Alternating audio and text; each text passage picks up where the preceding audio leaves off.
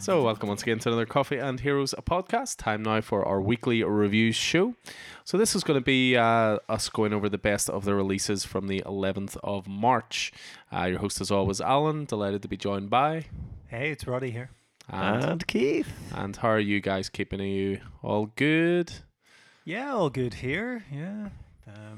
And hopefully, our listeners are all good. Yes, we hope everyone's okay with everything that's going on in the world. It's strange times. Strange times indeed. Obviously with everything going on as well, we would normally sort of kick things off with what's happening in the entertainment world, the comic world, that kind of thing. But obviously with more important matters, shall we say, going on in the world right now, there's not a massive amount of news. Yeah, I mean, a lot of the movie world has shut down. Same with the television world. Yeah, the generally the arts world. I mean, the theaters are closing all over. There's a lot of gigs. Whether they be large scale gigs or more local gigs are being postponed or cancelled as a result of the what's now been declared as the coronavirus pandemic. So it's like something out of The Walking Dead. Yeah, luckily we've all read that, so we're all prepared for what's coming next. Absolutely. You all stocked up and ready to go. I hope you're not panic buying, because those people are dicks. No, we have like 23 toilet rolls in our house, so we're all good for now. I'm going to let you in a secret. The coronavirus doesn't give you the shits. Except for the old joke of one person coughs and 100 people themselves. But yeah, I mean, obviously with everything going on in the world, as I say, there's not a lot of sort of entertainment news and all the rest to go through, but obviously it has forced a lot of us to spend a bit more time indoors, maybe catching up on certain bits and pieces. What have you guys been watching in the last week? Well, I suppose it is kind of funny, as we're saying that all of these movies and sort of shutting down production, and the cinemas are shutting down, and all public gatherings, so obviously Netflix probably rubbing its hands together going, all right, everybody's stuck in the house, you say? Don't be surprised if Disney Plus suddenly launches early. Oh, yeah. I had a conversation with someone about that today, so... yeah, I mean, there's an awful lot of good stuff to keep you occupied throughout the day. If you're stuck with nothing to do. I mean, I was given the word that I'm going to be working from home from today, so I've got plenty of work to keep me occupied. So all that Netflix serves to do is be a tempestuous distraction. But God, what am I watching? I watched episode 8 of Picard last night. Oh my God, that show! Patrick Stewart back as Jean-Luc Picard, one of the finest characters in modern fiction, and the story that they're telling is beautiful. There was a lovely episode 7 was just a wee heartstring plucker, and episode 8 they're just ramping up. So we've got 2 more episodes left. That's a 2-parter. This week and next week. Watched the 3rd episode of Lock and Key with Brona, and because that's so good, that's now become something that we're watching together, which is a bit of a pain in the butt because we live apart. So Ozark season 3 launches on March 27th. Oh yes, I've been waiting for that for very a year and a half. Looking forward to that as well. Mm-hmm. Yeah. So yeah, there's some good stuff. I'm in a bit of a Star Trek renaissance as a result of Picard, and I'm on season 2 of Star Trek: The Next Generation, so I'm really, really loving that. So you're making your way through that fairly well. Yeah. Did get to the cinema before everything started to close down to see Dark Waters with Mark Ruffalo, he who is the Hulk, or the Hulk and Bruce Banner in the Marvel movies. So I really enjoyed that. That has been probably my favorite movie of the year so far. Probably a career high for Mr. Ruffalo, and the story based on a true story about a corporate lawyer who goes to work against the chemical company DuPont for effectively poisoning the human race. Starting it in his hometown and going from there. So, yeah, really, really good show. Really good show. What about you guys? Well, I also went to the cinema just before everything shut down. Flying the comic book flag, I understand. Yeah, I don't think the film I went to see was as top quality as Dark Waters, but yeah, I went to see Bloodshot. Ooh. We were, just to preface it, we were going to see Bloodshot. You are going to see Bloodshot? Or no, we were going to see Dark Waters, but the person I was with This review was comes late. with a disclaimer. So we ended up being like, do you know what? Let's go see Bloodshot. It's based on a comic. I don't know much about the comic character itself. But how can that be bad? Yeah, to me it was, it's not the best. I would not recommend going to see it. And you probably won't get a chance to see it because all the cinemas are shut down. Well, interestingly, the idea behind Bloodshot was that this was going to kick a Valiant cinematic universe. Based on the two thumbs down from Roddy, this is not going to happen. It's not like there's certain a Vin Diesel movie can be great with like Chronicles of Riddick. I know people are big Fast and Furious fans, that sort of thing, but this just everything about it, I feel like it was badly cast. It's a very effects driven film, which to me that signals a sign of like not great quality.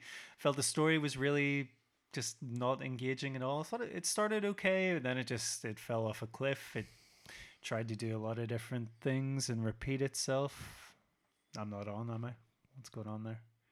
You're all good, yeah? Yeah. What were you doing? I thought you were up to something. No. Yeah, we're gonna have to cut that. Sorry, we can do that in post. But yeah, just not a very engaging film. So it wasn't even one of those so bad it's good movies. No, I think I went in thinking, do you know what? I think it could have that charm to it, but it just really didn't have anything. Didn't have any real fun to it, just wasn't engaging at all. And it's a shame because I thought, you know what, it's the first big Valiant release, but certainly compared to a Marvel film, just didn't feel up to that quality, Yeah. In terms of other stuff, Earth X I've been reading, which Keith very kindly lent to me. Fantastic series. Alex Ross, and Jim Kruger. Jim Kruger. It's very dense, as I was trying to explain to you, Alan. A lot of effort required to it, but it's a fantastic book. Yeah, it's one of those books you can't really take your mind off it for too long. You can't be sitting reading it and drifting off watching something in the background. It's not one of those books. No. Yeah. And then that's about it. My job, I'm still going to work at the moment as of right now. I suppose that could all change. So looking forward to Westworld, which I saw is just starting up with season 3. I need to watch season 2. I need to watch season 1. Fantastic you show. Do. And need to catch up on Got All the Outsider Taped. And looking forward, need to catch up on Better Call Saul, but I think that's it for me.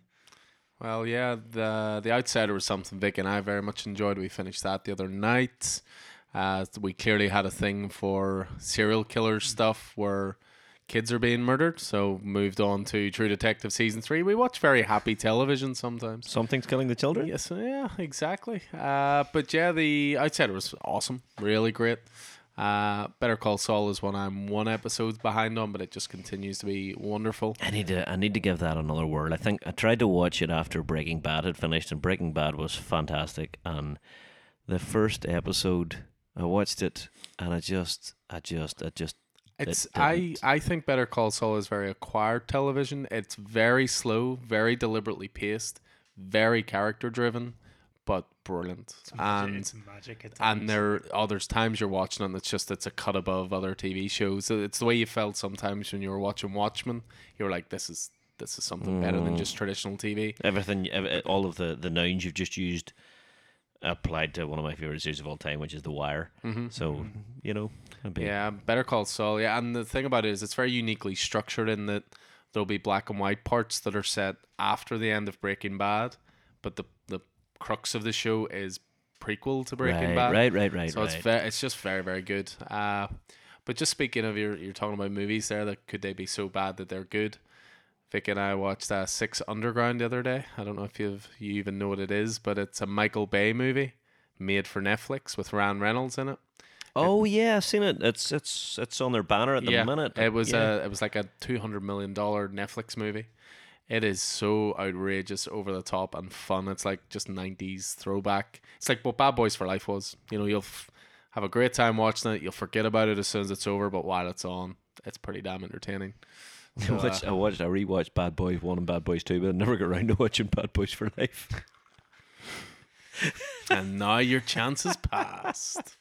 You might get it on VOD at some point. Yeah, maybe. And then I watched Knives Out the other day. I thought it was pretty fantastic as well. That's, Rian Daniel Johnson, Craig. Daniel Craig. Brilliant cast to it. Daniel Craig. You have Michael Shannon in there.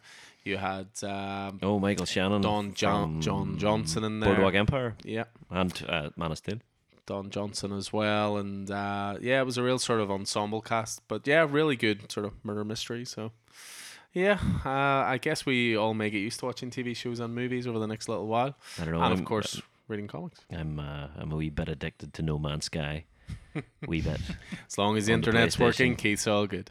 I don't don't play Oh, online. you don't play online? No. I thought it was online only. Obviously not. No. Yeah. I've never ever ventured to play a game online yet. I think you need the internet to download the updates, and that's it. Oh, okay. Mm. Fair enough. Mm-hmm. Well, yeah, I should say we're recording this on Monday the 16th.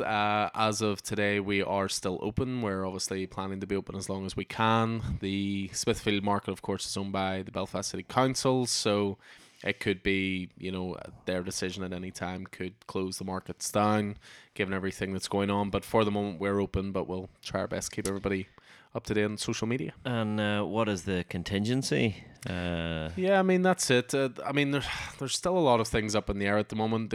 The contingency will be, certainly, if it comes to it, Vicky and I will bring all the pull lists to our home. We'll be able to sort out weekly deliveries, break down pull lists we can deliver to people's houses. It's obviously not ideal, but it's certainly something we'd like to do. We don't want to, deny people their comics, or they'll have to be waiting, 10 weeks, and then suddenly they're handed a pile of, Keith went to Thailand for 4 weeks. He didn't have a fun time when I handed him his pull list from 4 weeks. That was 2 years ago, and I've only just caught up. But we'd like to give people that option and that opportunity. So that's one backup plan.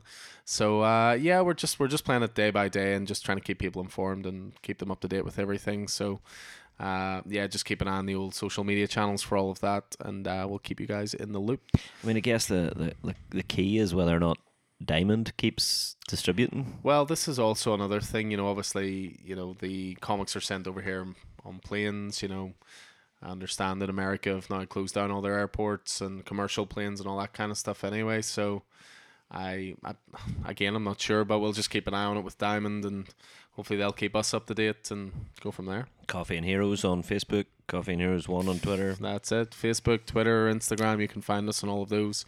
And of course, we'll keep you up to date if you are just solely dedicated to this awesome podcast. And we will also keep going for as long as it's viable. We will, I think it might even reach a point if we're all housebound. I'll just have to invite you guys round, and we'll have to record a commentary to Batman v Superman, the extended edition. Yeah, no. There are things worse than coronavirus. But that is, and they're called Justice League, but that's not the point. But no, I genuinely have been thinking though about maybe doing a few more commentaries. Like, I've been thinking of things like, how can I keep content going for the business, or different bits and pieces if we are having to close and stuff like that. Alan, we want more listeners, not less. I'll have you know that if you look at the numbers, people enjoy my drunken ramblings on Batman v Superman.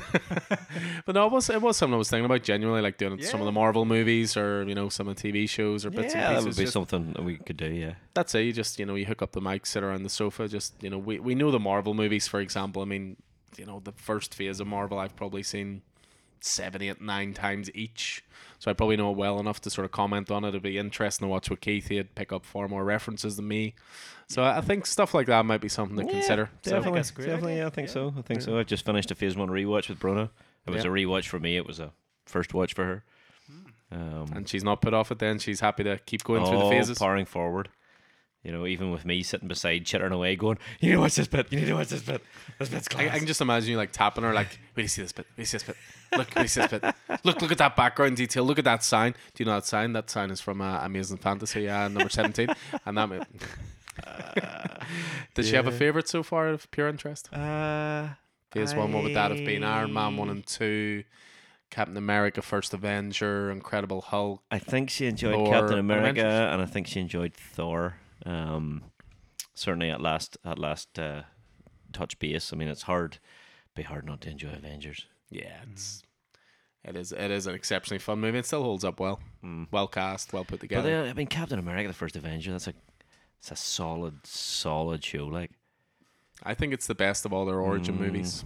yeah, I have to say. yeah, I think so. And a lot of that's down to just how good Chris Evans is. Oh, I should say Chris Evans was in Knives Out as well. He plays a fantastic dick in it. I have to say, which is, totally different to what we're used to through the Marvel stuff. So Anyway, comic books. Comic books indeed. So yeah, we're going to be going through the best of, as I say, March the 11th. So last week's comics. What were everybody's totals for that week? There's one thing we need to say before that. And what's that? that Spoiler this heavy. Will be spoiler filled. The thing I forgot to say in the last podcast, yeah. Yeah, spoilers aplenty will be coming with this one. So yeah, we're breaking down our books. So for example, this week I had 14 books. I'm not liking that ratio at all. Like, What's your ratio? 6 Marvel, 4 DC, 4 Indie. See your bloody influence, Miller. I'm not liking it. Well, he's influenced me too, because I only had 5 at a smaller week, but I had 4 Marvel. Well, actually, yeah, 4 Marvel, 2 indie, and no, hold on, because I bought.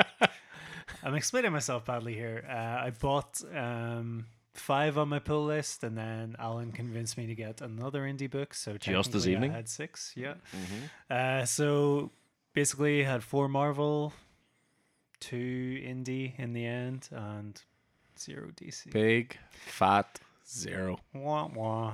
But I think I win this week then. Yeah. I had 18 books. Whenever I say I win, you win because I bought them all off you. 18 books, 14 Marvel, 2 DC, 2 indie. Yeah, that is quite the spread. Yeah, it was a very Marvel heavy week in general. I mean, the delivery we're expecting this week, fingers crossed it comes, it is very DC heavy, for example. And swings and roundabouts with these kind of things. I mean, there were lots of big releases and they were all sort of AAA Marvel titles last week. We'll certainly get into some of those, but there was a lot of their big characters had new books this week. There was a new launch for an X title, just lots of good stuff. So yeah, as I said, swings and roundabouts when it comes to the release scheduling. So so with that in mind, in terms of our picks of the week, despite how heavy a week it was for Marvel.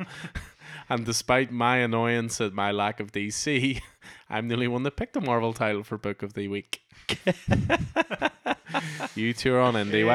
Why don't you kick us off, Roddy? What was your pick of the week for the 11th? yeah, I'll go for March? this one. This one was one I have been really looking forward to.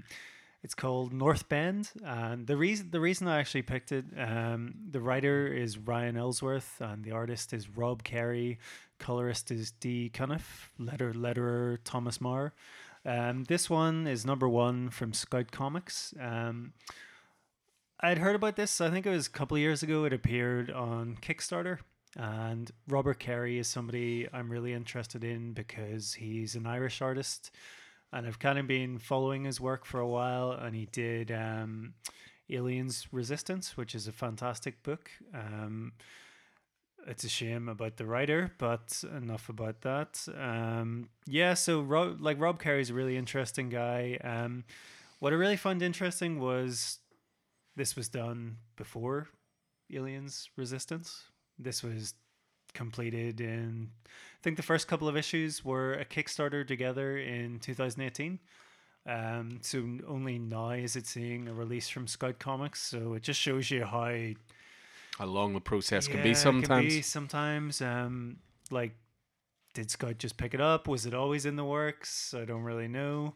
But it's a really interesting book for me because I felt There's another big indie title that we'll get to, and it felt like really grand. It feels like a Christopher Nolan kind of film. Mm-hmm. Whereas for me, this one felt like a smaller, sort of like trying to find a comparison. There's a film called Another Earth, which is a really great, small, like contained science fiction film. Is that the one where the poster is of a girl looking up at the sky and she can see another Earth? Yes, I've that is always it. wanted to watch that. I've is never got around to it. Fantastic! It's fantastic. Very film. arresting image, I always thought. Well, it's good. The poster stuck in your mind. So Yeah. that must be good. Yeah. So this one, loved it from the start. I thought it was really cool concept. Basically, I think it's one for Keith as well. It's in the not too distant future. The U.S. is at war against Russia and its own people. The country is on the verge of economic collapse and political revolution. Desperate to regain control, the CIA recruits Seattle DEA agent Brendan Cruz to test an experimental mind-controlled drug on unwitting Americans. And we're actually introduced to Sam, I believe it is, who's had the experimental mind-controlled drugs on him.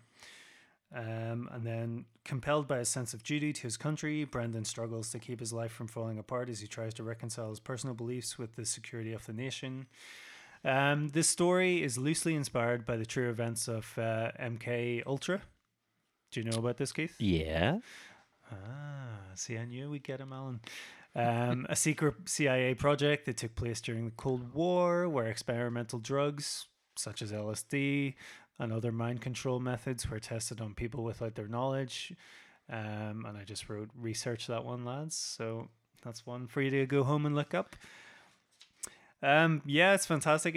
Starts off going through the main issue of the book. We sort of start off with Sam, who's been sort of holed up, and he sort of had the mind control drug on him, and he ends up kind of, I think he has to sell it. He gets conned basically, and he has to sell off his fortune.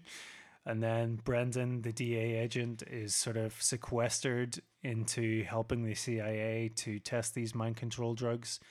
I thought it was it's a really stunning debut issue, and I love how low key it is, but it also, there's a lot going on in it.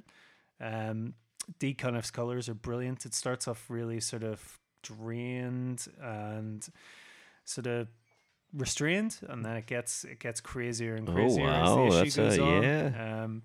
Yeah, really cool book. Just a really funky sort of something a bit different, I would say.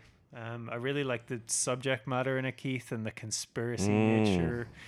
There's a lot going on in it, but by the end, it's the see you're sort of flicking through there. The backgrounds darken as you've got the book seems to be separated into thirds there nearly. Mm-hmm. You hit about there and things get a wee bit dark, and then by the end here you're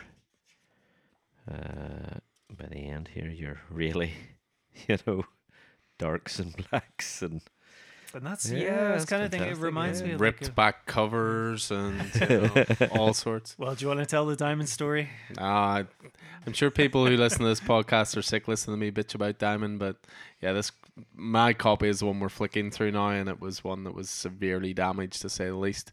Somebody forgot to bring his issues. I actually thought Keith was going to cry earlier when he saw the back of this comic. It's. I feel like this one should be, burned at some point. We should give it a proper burial or something. But yeah, I really dug the book as well. I thought it was a little slow coming together at the start. There were a lot of story threads, but it started to come together really nicely around the middle. As you say, yeah, there's a lot of sort of stuff to do with like sense of duty to your country. There's undercover stuff. There's conspiracy stuff. You've got this, like, I thought the character of the scientist was really interesting, the one whose hand gets cut and he gets exposed to it, and then he's just very suggestive to anything.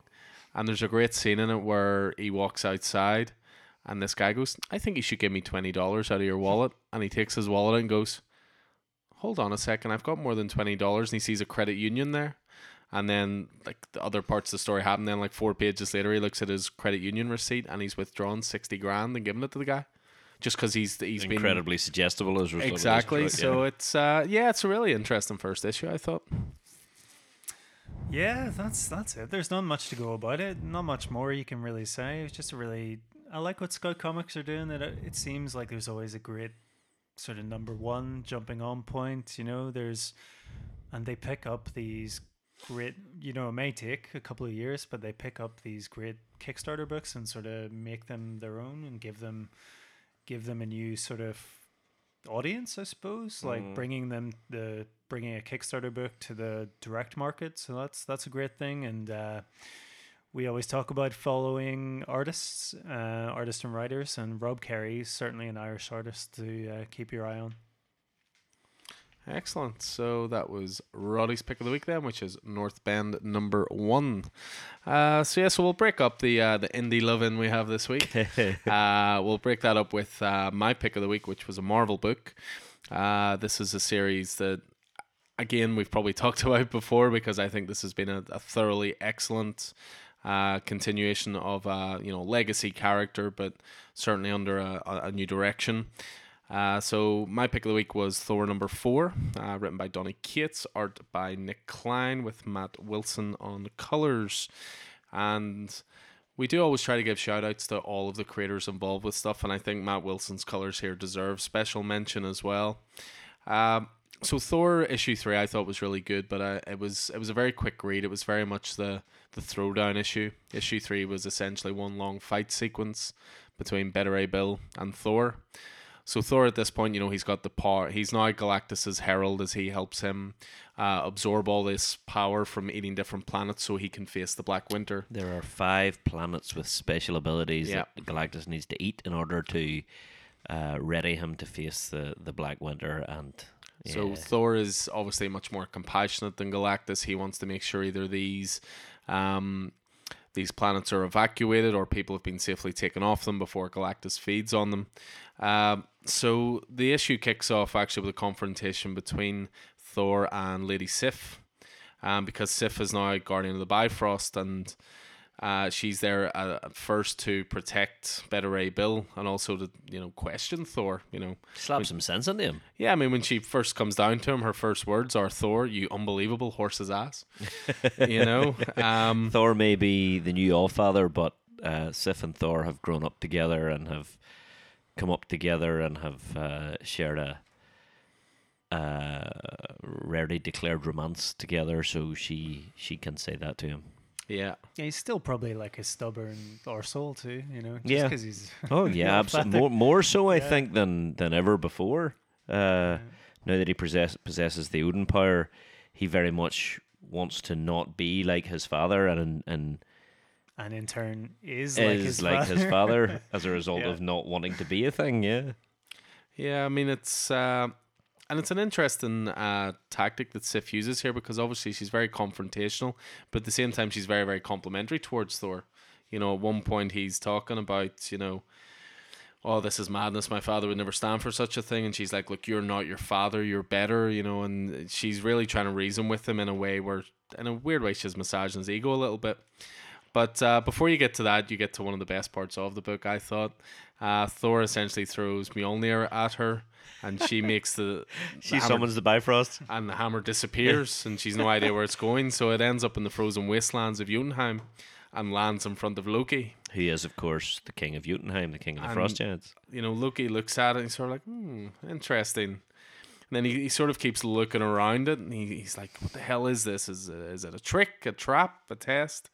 I wonder. And obviously it goes into the background of the hammer and being like this powerful, unbreakable magic was placed upon it long ago by the All-Father Odin. However, as Odin himself would tell you, things change. And Loki's able to pick up the hammer. And then it's like, but this is a story for another time. It's interesting. Does this call back to the what was happening in the first issue, which was also, by the way, your pick of the week? Yeah. Some weeks back. When Thor's struggling. Whenever he's struggling to heft the hammer, what's going on? And Loki mentions that to him. He goes, "Brother, was the hammer ever that heavy before?" Yeah. So there's another story going on here. I mean, is what Thor is doing with Galactus making him less worthy, and but then that doesn't explain why Loki. Loki is able to pick up the hammer with ease. Yeah, with consummate ease, it has to be said. So, but yeah, Thor is still worthy anyway because he's able to call Mjolnir back to him as well. The rest of the issue is pretty heavily concerned with Galactus feeding, essentially. What I really enjoyed about this was like the first time you see Galactus when he's breaking up, the conversation between Sif and Thor.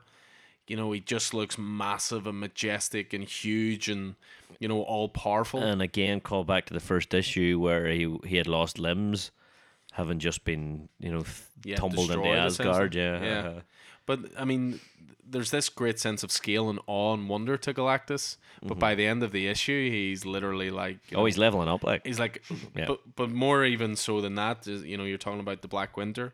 By the end of the issue, he's like a needle in a haystack. He's Despite dwarfed, this yeah. whole issue is set up showing how vast and powerful he is. But the I love that scene as well. There's a scene whenever he was fighting Beta Ray Bill, Thor shed the power cosmic, so Thor has the power of Thor. He also has the Odin power, being the Allfather, and Galactus has given him the power cosmic, being the Herald of Galactus. Whenever he was fighting Beta Ray Bill, Thor kind of went, "Well, this isn't fair," and he shed the power cosmic. And now he takes the power cosmic back from Galactus. I mean, despite how powerful Galactus is, Thor goes, "Hold on a second," and nips the power cosmic back from him. Yeah, I mean it's one of those things. Donny Cates, I think sometimes he's not given enough credit for being an emotional writer. He gets a lot of credit as being like almost this rock and roll writer. He's cool at writing kick-ass stuff, kick-ass scenes, that kind of thing. And there is a lot of that, as it shows, Galactus feeding on a couple of different planets and leveling up and all that kind of stuff. But the fifth planet that he goes to, called Cairo, is really interesting because, Thor arrives and he's saying, "Greetings, don't be alarmed. I'm Thor, King of Asgard, I come in peace." And even though these people know what is about to happen, they know they're about to be feasted upon by Galactus because he's in the background looking very, very menacing just up by the two suns. They sort of go, "We know of what you want. We will not leave our home. My armies are not assembled against you. We will aid you in our fight." It's quite emotional and sort of like, we know we're going to die. We know there's a bigger thing here. Yeah, but we will, sacrifice ourselves for that. And as you have this really cool emotional beat, Galactus just sort of gets bored and goes, "Screw this, I'm just going to eat this." Yeah, I mean, I don't know. I sort of interpreted it a wee bit different. They had said, "Yeah, we will aid you in your fight," but I don't think they realized that aiding in the fight meant they have to give up their world. Yeah. Thor's like, guys. I don't know. I sort of thought that they knew what was going to happen because they can see Galactus in the background. Galactus, as we've talked about before, that's what a reputation's for. His reputation precedes him. Yeah. So they're actually looking directly up past Thor, and they can see him there. Okay. And I sort of thought like they know this planet's about to be destroyed, but I just thought it was a really nice emotional and thing. the other thing is Galactus doesn't get bored. Galactus suddenly sees the Black Winter upon them. He goes. Yep. In fact, he says that, doesn't he? Well, he does, but at the same time, he does sort of say like, Thor says, "Oh, I didn't give you permission to feed on this planet," and he goes, "Galactus needs no permission." So he sort of goes with the sort of standing up to him gesture first, and then goes, "Oh, the Black Winter is here." Yeah. So it's, but yeah, just really, really great issue, and you do get this feeling of this awesome power and this awesome scope of this enemy called the Black Winter, but yeah, just continues to be one of Marvel's best titles. I mean, I'm really enjoying Venom as well, but I think this is Donny Cates' best title for Marvel at the moment. And the art by Nick Klein is just awesome every time. I think we have a fight in our hands as well. Yeah. Because, Scott Snyder's talking about metal and death metal and all of this. I don't think you get any more metal than Thor.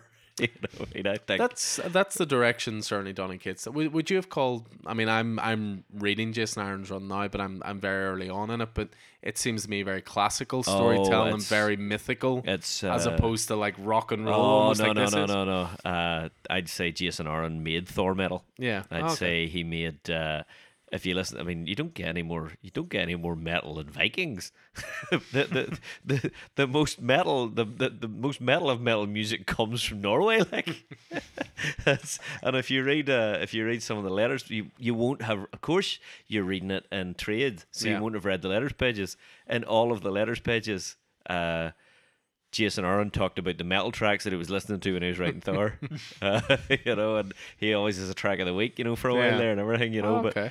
But I just, that what made me think of that was that scene where Thor takes back the Part Cosmic from Galactus, and Galactus goes, "Ugh, my Part Cosmic, you've taken it, you dare." Thor, head bowed, Mjolnir crackling with energy, goes, "Aye, and now I am ready. Let's end this." That is class. That scene was just brilliant. So yeah, I think we have a metal battle in our hands. Yeah, still back Schneider on that one. But no, this is a fantastic book. So it is really, really digging it. It's nice to be in at the ground level with it. Obviously, I'll get a bit more context when I get caught up in all the Jason Aaron stuff. But I just think Thor is... It's interesting. What we are seeing, certainly from a store point of view, is that Thor is very similar to Batman in that towards the end of the Batman run and towards the end of the Thor run, the pull lists, there was quite a lot of people with it on pull lists, but you never saw any new people. Whereas Tinian took over Batman, and then it got a couple issues in, and people were like, "I've heard good things, I'll jump on this." So it's now, since we've opened, certainly, the pull lists for Batman are higher than they've ever been. And it's the same for Thor. Once Donny Cates came onto it, and it was a number one, and it was a starting point. Thor is, I think, the second biggest Marvel pull after Venom. Like, it's even more popular than Amazing Spider-Man. And a lot of that is to do with Donny Cates' name. I think he's brought a lot of new readers to it and stuff like that as well. But it's just really interesting to see that if you give people like a starting point and they hear some good things, they'll jump on it because it's 2 issues in, 3 issues in, rather than, what, I need to read 25 issues to get to where we are now? I don't know about that. I think one of the hardest things in the world in comics must be getting somebody to jump in at issue 85 or whatever, I mean, I guess it's the reason why, whenever we're reading books and we pick something that's maybe deep in you going, well, this is trading, you know what I mean? Because that's the time, that's the time to jump on. But what is really interesting is whenever books give you a jumping on point. Yeah. And they go, right, yeah, end of the arc. This is a good time to jump on. We'll bring you with us. Yeah, so that was my pick of the week, which is Thor number 4. As Keith said, I did pick Thor number 1. No doubt there'll be another Thor issue down the line as a pick of the week again, I'm sure. Oh, don't doubt it. Yeah, so we go from one of Marvel's superstar writers to another of Marvel's superstar writers, but not a Marvel title. That's very, very true. Keith, what do you got for us? So I've got in front of me a book that we were all sort of looking forward to last week. I think I was maybe, I don't know, lucky to pick it or whatever, but I've got Decorum number 1 by Jonathan Hickman and Mike Huddleston. And it's an image book, and it's Huddleston did the whole kit and caboodle, I think. He did the colours and the inking as well. And it is quite the revelation. Well, it's interesting because going into Decorum, all we knew about it was Hickman, and it was to do with the Mannerly assassin. And it's that was it. That's not.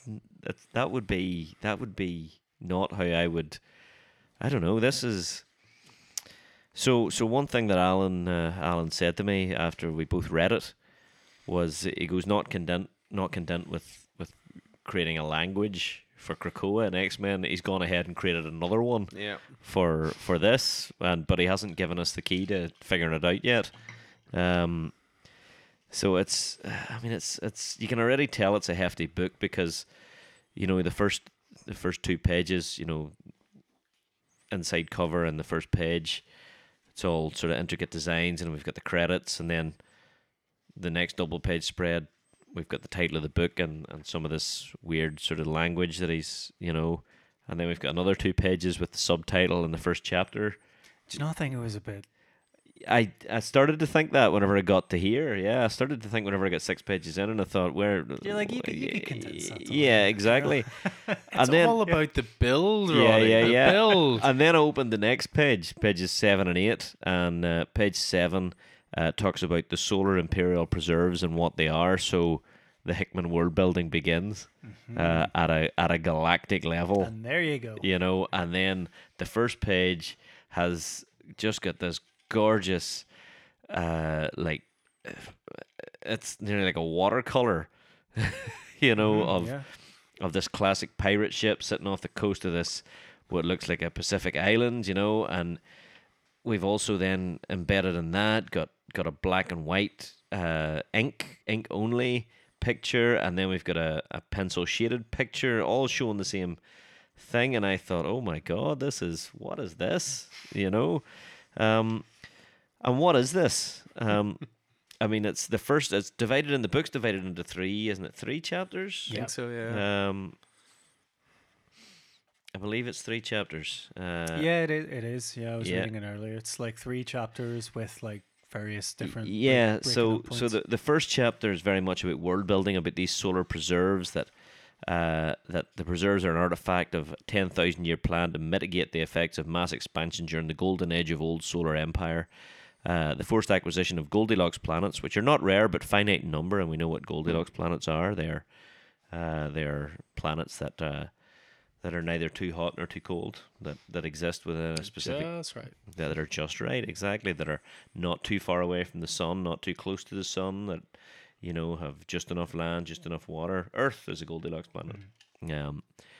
So the forced acquisition of Goldilocks planets resulted in the indigenous creatures of any claimed world being initially preserved on any world in some version of their natural habitat. So we've already started. I mean, there's a page of this of, you know, exactly what these imperial preserves are, you know, and clearly what happens in the first chapter takes place in an imperial reserve or preserve, where you have these indigenous people, and what looks like a robot cavalier appears, and they attack it with some sort of magic, and there's different types of art, and I was trying to figure out, do the different kinds of art, you know, there's some that are this sort of nearly watercolor, there's some that are this inked. Yeah, very dynamic Yeah, almost. yeah, and there's some that are inked and colored, and you're like, is this from different points of view? Is this from the point of view of the indigenous people? Is this from the point of view of an external narrator? Is this from the point of view of the robot cavalier thing? You know, but yeah, it all goes from there, and there's probably too much even in the first chapter just to go into in a in a short review, but needless to say, it's something to behold. And then these individuals appear who appear to be some form of religious type.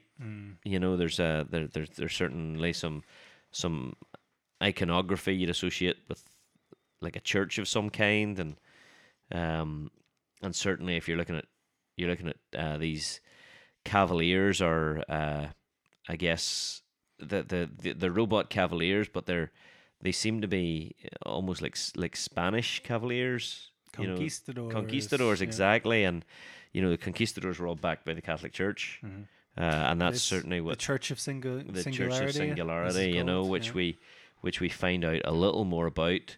You know, just oh god, even you know this. As the Church of Singularity approach the indigenous people, they appear to have some sort of hidden technology which takes off the planet, it's and like you a just tether or something. yeah, it's I don't know, it just shows the direction it's going in out into the solar system. It's Almost looks like someone's flying a kite. yeah, exactly. It just says this is the path that it took, and then we have the next section, which is subtitled Galactic Sectors, which is the empires, the alliances, etc. Pyramid locations, where are the mothers? Sector details, societies in conflict, planet data, a floating world. So, and then we go into a series of, you know, we've seen this in X-Men, you know, those moments where the story stops and there's just a page of explanation stuff, you know. So this explains the entire galaxy and the alliances and the the various, the Church of Singularity and the major syndicate major and the Union and different things that own which parts of the galaxy they own. And we don't know what these pyramids are, but we see the galaxy map and we see that these pyramids are located certainly in one half of the galaxy mostly, and that the older pyramids, again, whatever the pyramids are, seem to be on the outside of the galaxy, while the newer pyramids are on the inside of the galaxy. Are these pyramids, is that the thing that took off from the preserve? Is that what that was? I believe so. Yeah. It's the same. Certainly the iconography is the same. Yeah, it's the same thing. Yeah. Yeah. So what's going on there? And then we talk a little bit more about the Church of Singularity and the Union of the Frontier Worlds, and then Daedalus, Daldus, which is an individual world, which I believe is in the core because it's got the same shape as the map there. So there's a whole lot of going on, and so this Daldus is a floating world. It's originally made entirely of liquid. It was terraformed 10 centuries ago. It has a number of mobile floating platforms, and the geographic makeup of Daldus is constantly changing due to the highly variable tidal patterns. And because of this lack of fixed locations and constantly rearranging cities, it proves to be a magnet for black market economists and morally flexible businessmen. And then we go into chapter 2, Broken Bent Over, where we meet, what is she called? Neha. Neha, who is a courier, and she's meeting a fixer to do a courier job, and it seems to be a bit of a dodgy job because she's going to be paid four times as much to take it. And again, there's like a shift in the art here as well. The art style is very different to what we've seen so far. Big style, and even within this particular story, there's a shift in the art style between the present and the future. And then we're treated to a double page on cryopods and what cryopods are. They're located in dense warehouses. They house people who had got this plague. And we talk a little bit about the plague was and who Luxor financing are, and these, so it's all world building. And then we've got the recipe for street noodles. Street noodles. Street noodles, yeah, absolutely. With their synth eggs. Yeah, synthetic protein source and all of that. So Naha is making her way to this delivery. She has to deliver things to a place, and then we're at chapter 3. Chapter 3 introduces us to, I think, the character they were talking about in the previews. Yeah. I mean, it even begins chapter 3 with a lesson in manners. Elbows off the table. It's hard, which made me think of Kingsman. Like, There's manners maketh man. Yeah, absolutely. So yeah, this individual, this assassin, as it turns out, she's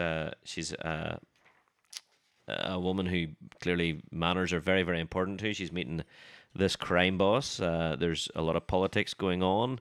She represents the syndicate major. The syndicate major something has happened, which means the syndicate major can't trade or can't be involved in trade relations with this with Daldus, and therefore they go through other parties. He's one of these other parties. He has done something wrong, and she is there to deal with that particular point. Again, the art changes constantly. The art changes within individual panels. It's absolutely fantastic. It keeps you really off kilter, but it also keeps you paying attention the whole way through. You can't lose attention. I mean, I found I could not take my mind off this book. I had to concentrate the whole way through. And then we get down to this combat scene where Naha, who is a courier from the last chapter, comes into this scene, delivers what she's supposed to deliver, the thing that she's delivering to the manners lady, who turns out to be called Morley, is a weapon of some kind, and it all goes a wee bit pear-shaped, and Morley then proceeds to tear apart this crime boss and all his enforcers, sometimes literally. So yeah, she delivers her message, which, is pretty brutal in the death of the crime boss. And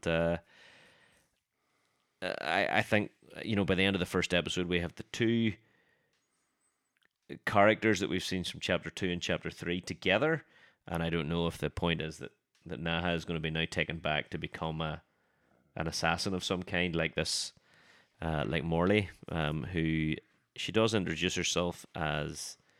How does she introduce herself? She introduces herself when she's got the sort Yes, of crime boss on the ground. She does. She says, "Look at me, you rude little boy. I am Imogen Smith Morley, and I am the greatest assassin in this spiral arm. To see me is to see death herself. Do you have any idea how many people I have killed?" She, he says, I don't know. Are we counting abortion? She says, "Manners, young man. Always manners." So yeah, great, absolutely brilliant. The various art styles are fantastic. Apparently, next issue, Things get sketchy. Things get sketchy again. There's another double page of not very much happening. There's one page that just has some bits and pieces and lines and stuff on it. Does it feel like they're taking the piss a wee bit? Maybe. But I don't know. I kind of think that white blank space that you get just before it then further accentuates the double page colorful spread. You haven't seen colorful art in this book like you do in the last 2 pages. You know what else you haven't seen in this book? Any adverts? Nothing at all. That's true. Not one advert. Not even at the back. Let's put it this way. I would rather have a blank page than an advert. Oh, absolutely. Yeah. I absolutely agree, and I think the that is unusual, actually. Yeah, the cover's interesting. The cover's not it's not shiny. It's matte. Mm-hmm. The cover's the same as all of the pages, so they haven't, which is really interesting. I hadn't noticed actually until we, it's the same. It's the same matte finish. Yeah, as all of the pages. So I don't know if this is where they've saved money on the not needing to advertise, or they haven't even advertised their own books. Well, it's interesting as well. You can almost tell it's a prestige book for Image by the fact that even at the start, they have almost like a credits list for who makes up Image Comics. Yeah. It says, and these are all big hitters. Image Comics Incorporated, Robert Kirkman, Chief Operating Officer, Eric Larson, Chief Financial Officer, Todd McFarlane, President, Mark Silvestri. These are the guys who made up Image in the 90s. Oh, absolutely. But it's almost like they're flexing their power here to say, this is a big book for us. Yeah. And it's unusual as well for an indie title to launch at a $4.99 price point. Mm-hmm. Very unusual. I actually can't remember the last indie book that did. Mm-hmm. Yeah. So there's a whole lot of things I hadn't realized about this book until I had it out now. So I saw Sasha E. Head does the design pages of this. Does she do the X-Men ones as well? Is it a name you recognize? Don't recognize that name. Yeah, well, it's the same vibe as X-Men. Obviously, those. I think it's one of the most unique and inventive books I've ever read. Mm-hmm. I don't know if I understand what's going on with the art style changing. It's gorgeous. It's absolutely fantastic, and I really want to know more. But I'm just like, what is going on? What is going on with this art? But it's not. It's not like a confusing thing. It's just like, what is it trying to tell me? It's like Hickman is like trying to push you to think more and push yourself. I nearly feel that what Hickman has done with X-Men and to a lesser extent Avengers before it. He's almost doing what he does, but he's doing what he does for like an X-Men. He's an X-Men audience. He's going, well, what can I get away with? I can only get away with so much there. Here, I can do whatever I want. I would say that Kirkman and Image have gone, here, Jonathan, go on, play. I mean, the next book he does, I don't want to see it, but for now, this is great. It's an interesting way of telling a story, and could he fit all that within the confines of just like a normal story? Probably not. Oh, I love all that world building and all the galactic sectors and pyramid locations. It's really interesting. Helps build up the mystery. Like, I mean, he's gone from world building in Krakoa and building a culture on Krakoa and the X-Men to building an entire galaxy. I'm having two separate languages for each. Yeah, just baffling, and it's just crazy. And I'm really interested to see what issue 2's like. It'll not be the same size. Will it be back to more traditional sort of covers? Will it be back to traditional, having adverts? I think that's your cover. But I think the- I think you're right, because whenever you The wraparound. there's kind a of there's a thing, wrap around yeah. here. I don't but I mean traditional cover materials, or will it be just like this, or Yeah, quite you know? minimalist. I mean, there's two things going on in the back page here. Well, there's three things going on actually. If you look in the background, you can see our main character, Imogen, Morley Smith, and Naha together on this world. We can see what looks like a shootout, a Wild West shootout about to go on, and there's a big old dinosaur standing in the background. So I'm Looks a happy bit as Larry. Undiscovered country-esque for me. It's fired all in there. But there's also a skyscraper and mushrooms. It's almost like Hickman went, "Oh, Schneider, you think you're building something big with Undiscovered Country? You're dealing with America. I'm dealing with the galaxy." But yeah, I mean, it's once again a premium prestige title for Image. It's I think ever since The Walking Dead ended, they've been looking for that title. Whether this is it, I don't know. Maybe this is a bit more niche than, Walking Dead is very easy to get into and very straightforward. It doesn't. It's brilliantly told, but it's very straightforward storytelling. I think this rewards. Deep diving. Yeah, I think so. Very much so. But yeah, I mean, same again. I mean, in terms of police and stuff, that a lot of people have jumped on number one. A few people picked it up off the racks. It's already back to second print. So I think it's off to a very, very encouraging start, to say the least. And again, it's nice to get a book with value as well, because even though it's that bigger price point, I mean, I've read it 3 times and I still learned something new there as you were going through it. So there's a lot to take in with it. And I would imagine to read this, and I thought I saw it, and I said to Bro now, and this is going to be a trip. Cool. So that was Keith's pick of the week. That was Decorum number 1, Jonathan Hickman's latest. So we're just going to take a quick break now, and then we'll be back as usual with our honourable mentions for the week.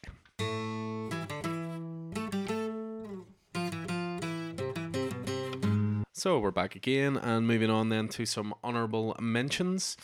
So we're kicking things off with DC. As was said a little earlier, it was a bit of a quieter week for DC this week. I believe what we said earlier was it was a bit of a Marvel heavy week. I look at it both ways. Okay, just checking. You're talking to the guy who picked a Marvel title for his pick of the week. You don't have to convince me anymore. Yeah, but it was definitely a quieter week for DC. There weren't an awful lot of titles this week. I mean, the main one that stood out to me was actually Catwoman. Catwoman number 21. So I jumped on the Catwoman at the start simply because it was tied into Batman and tied into The Wedding. And Joelle Jones has been writing it since. There's been 1 or 2 really good one-shots. Ram V had written a couple before. Now he's jumping on to Justice League Dark, for example. But this was coming to the end of a Catwoman arc with an arc called Living with Both Faces. The main villain is someone in Catwoman I think you would enjoy, Keith. It's a female character who's running for office. What's her first name? The surname's Creel. But she's basically a politician, and she's first introduced. Perfect hair, perfect makeup, nuclear family, looks like the picture of wholesome America. And then as soon as she steps off of screen, the wig comes off. She's got a fake nose. She's basically a monster underneath it all. Hates her kids, just uses them to run errands for her and commit crimes and keep pumping money into the fund so that she can, run for office. Why would Keith like this? I know Keith loves the ugly face of politics. Yeah. Right. Yeah. So it was just a really interesting character because she's first introduced, the perfect pearls on the neck and the business suit and perfect hair and makeup, and as she steps away, like just What more lies and more beneath. comes down. But this was bringing an arc to an end. She took real exception to Catwoman the whole way through the arc, because she was actually uncovering her sort of true face, so to speak. But yeah, just a really fun issue that ended the arc. It ended up with standoff at the Creel Mansion. Catwoman is able to pretty much take her down. It goes into her past as well, about the first time she ever stole something, and why she sort of ended up becoming Catwoman and living the life that she had. And then it sort of ends with a wee goodbye to the friends she made while she was away from Gotham, and ends with her saying, she has stuff to set right in Gotham, which is obviously leading up to a reunion with Bruce. This was also the last issue before the 80th anniversary special, so I kind of feel like this series is coming to an end. Catwoman solo series don't tend to last too long. Plus you've got Batcat coming up, haven't you? Exactly. So I would imagine this is all getting ready to wind up. And obviously Catwoman's a very integral part of Batman at the moment. She's pretty much his partner as well. So yeah, just the Catwoman's quietly been just a really consistent, fun title. And it wasn't something that a couple of years ago I probably would have been reading. But no, I'm glad I stuck with it. So pretty good issue. Speaking of consistent titles at DC, I have one in front of me. We've mentioned it before, and now I guess it's the longest running of the post Rebirth definitely titles. Certainly in terms of one creator. And that's Joshua Williamson on the Flash, which is sitting. This is the first issue after last week was Flash 750. Oversized issue. The oversized issue. The big anniversary, so we're back to our regularly scheduled program, which Joshua Williamson does very, very well.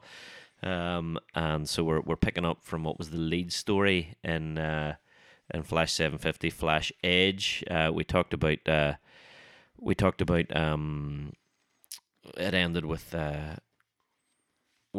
August Hart, who is Godspeed, former friend of Barry Allen's, and August is in the employ of Paradox, who is the big bad, who's been revealed as the big bad for the Flash Age, who's been teased, and we've now seen his origin story. So starts off with like a super speed battle between the Flash and Godspeed and all of that good stuff, and it's all interspersed with scenes of the Flash and Godspeed training together after August had recently got his powers and was accessing the Speed Force.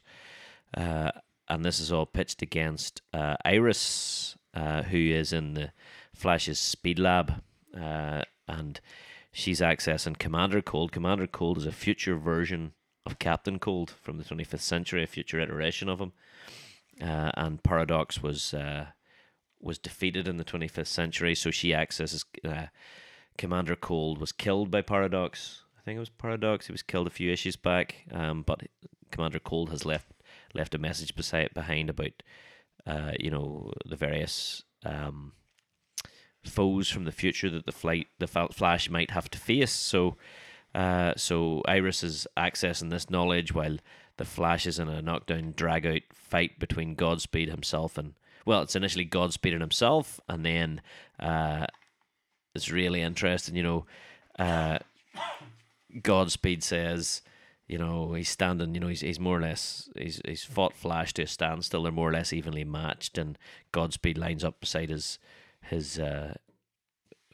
master, Paradox, and says, "Tell Flash what you've been planning for him, boss. How are you going to make sure that everyone knows Flash isn't the hero he says he is?"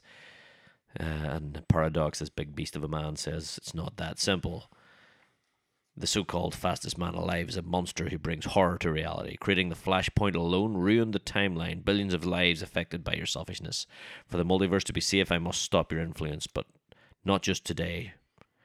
Tomorrow, and yesterday as well. But that is only part of my plans, Godspeed. Whenever a change in time happens, it releases a bit of crisis energy, which I can absorb to become a god within the multiverse. Erasing the Flash legacy will create crisis energy like we've never seen.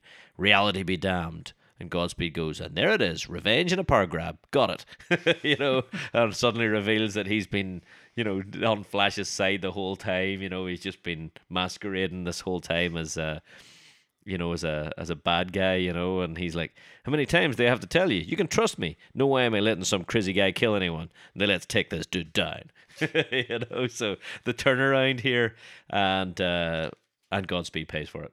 Oh. So It's really good, you know. Meanwhile, Iris is going. She's with Captain Cole's new information about how, Commander Cole's new information on how Paradox can be defeated. You know, she's in Flash's ear going, "No, you have to do this, you have to do that." But Flash can run, but the one thing Flash can't do is run away, and he ends up paying for that. So we end with you know, Paradox saying, you know, the best thing you ever did, Flash. He goes, "You're the great savior, the hero of the universe, the martyr because you died, you know. But you came back and did what? What good have you done since your return? That is greater than your own death." And I guess he's talking about the Crisis on Infinite Earths. Yeah. You know, he says, "You know what I Death think, Flash." Yeah, exactly. So it ends with Paradox killing Barry Allen and Barry face to face with in what looks like heaven. It actually looks an awful lot like the field from in front of the Heroes in Crisis. Heroes in Crisis. That's exactly it, Roddy. Yeah, and he comes face to face with his mother. So I don't know. It's high stakes, heavy stuff. Flash, great book. I've been reading it since Rebirth. You know, it's just fantastic. So tell me this: have they always done the legacy numbering? No, it changed with Is it 750. Yeah, it's the same I with see, Wonder yeah. Woman, so it's been renumbered from 750 on. Again, it gets harder sometimes to defend DC despite my obvious preference, but you know why they're doing it for some of their books but not others, why they don't just do the Marvel method and show legacy numbering but show volume numbering at the same time. Like, if someone walks into a store, like Flash 751 is a kind of a jumping on point just after the events of 750. Well, Flash 750 would be the jumping on but point. who's That's going to look at 751 and yeah. go, I think I should start here? Yeah, No well, one is, it you know is, what I mean? It's you just- know, Flash 751 is part 2 of the Flash Age. Yeah. But I mean, what you've got in Flash 751 is issue 90 since Rebirth. Yeah. So that's 90 issues of solid Flash Joshua Williamson goodness. You know, that's a run. Like this is going to go down. I think, like Jason Aaron's run on Thor, this is going to go down as a seminal Flash run. Yeah, because that's what I was trying to figure out. It was like 751. It was like you've talked about how long it's been. And I was trying to. It hasn't went that I long, was has like, it? geez, how long have we been doing this podcast? Does this come out every day, this new issue? Yeah. So before the issue before 750 was issue 88. So this is it. So 750 was 89, and this is issue 80. Right. But yeah, just Right. dual number it and just stop the confusion. But let's see what happens with Generation 1, or if Generation 1 even happens. You're enjoying this way too much See, for my liking. Alan, The best part is, you know, when Keith first sent the message about this, it was like, I don't mean to gloat, but so he already what's going on brought with this up? DC? No, it was to do with the Free Comic Book Day one, because they've released the solicitations for June, and Generation 2 should have been in those solicitations, but it was not. And it was Dan DiDio's baby, but you know, it's set up for Free Comic Book Day to have Generation 0, and it's all a big mess. It's all downhill. It's a wee bit messy. It's a wee bit between It seems It'll to be okay. yeah. Rebirth and the fact that Doomsday Clock was linked to Rebirth, and then Doomsday Clock was delayed, and then Heroes in Crisis was supposed to be linked to, you know, the whole thing with Rebirth was Wally coming back, Yeah. and then Wally being that symbol of hope, and then that hope was destroyed in Heroes in Heroes in Crisis, but Crisis. then he can... Flash Forward, Yeah. which actually turned out to be way more important than Doomsday Clock in the end. Yeah. You know, despite the fact it just seemed like a bit of a thing, you know, Like a bit of so a throwaway mini-series yeah, almost. and that Flash Forward is leading into the Generation G5 stuff, if it happens. But then we're seeing Generations, which I'm sort of excited about. Generation 0 and Generation 1 being solicited in last month's previews, Yeah. but then not seeing Generation 2.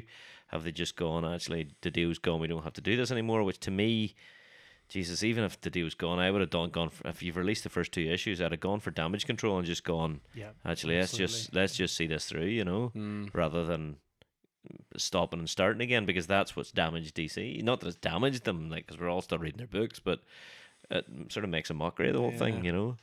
A little bit of clarity goes a long way, Exactly. to say the least. So, Yeah.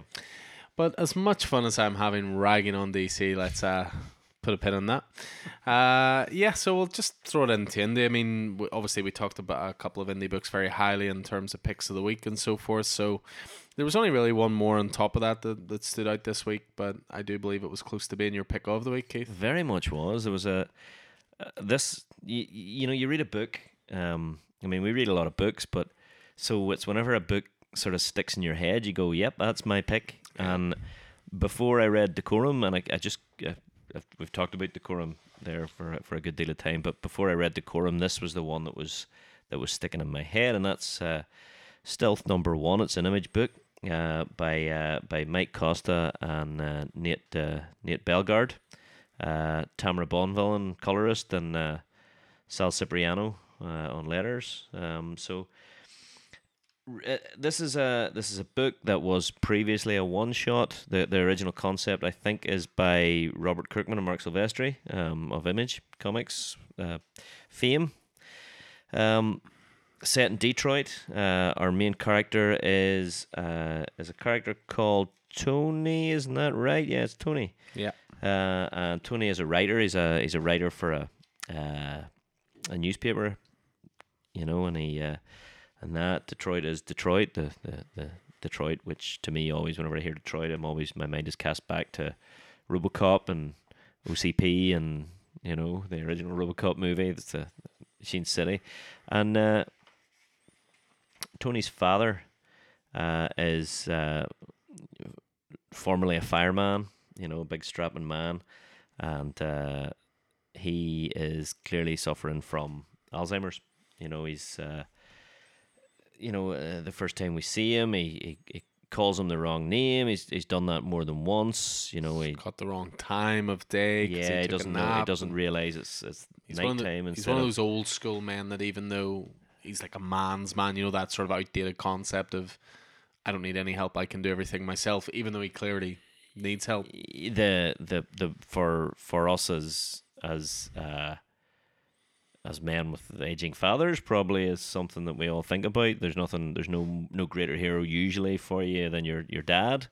You know what I mean? So, you know, there's something really tragic about seeing that guy like that. You know, seeing the father as that man figure. You know, that you know, and really suffering like that, but still not being able to admit it, not being able to admit his weaknesses. You know, and maybe not even seeing what's happening to him, because that's the nature of the disease, you know. But yeah, so Tony's going out, and then we are introduced to Stealth, this vigilante, winged vigilante, like a cross between an early Iron Man and a Falcon, maybe.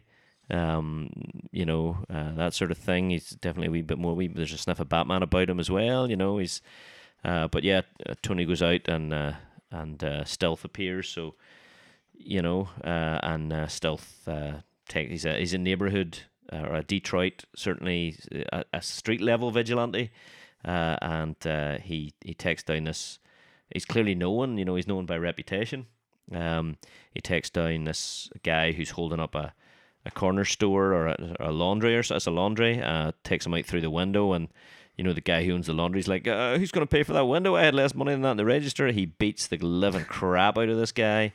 Blood everywhere. You know, the laundry owner isn't cheering him on. He's like, Jesus, what are you doing to that guy? You know, the kids that are watching aren't cheering him on. They're running away. Tony returns to the house. His father has taken a fall. You know, that tragedy is sort of, you know, the father's taken a fall. He's got a cut in his head. He doesn't quite remember where he is. He's maybe concussed.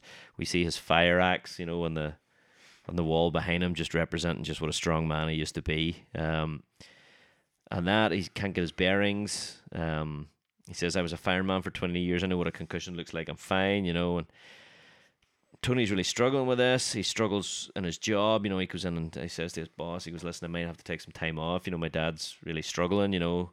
And so there's some stress in his job there. There's some conflict in his job, and you know, we're talking about Tony leaving the job, you know, and you know, and then we see Stealth out in action again, and Stealth tracks down these criminals, you know, takes them off the road.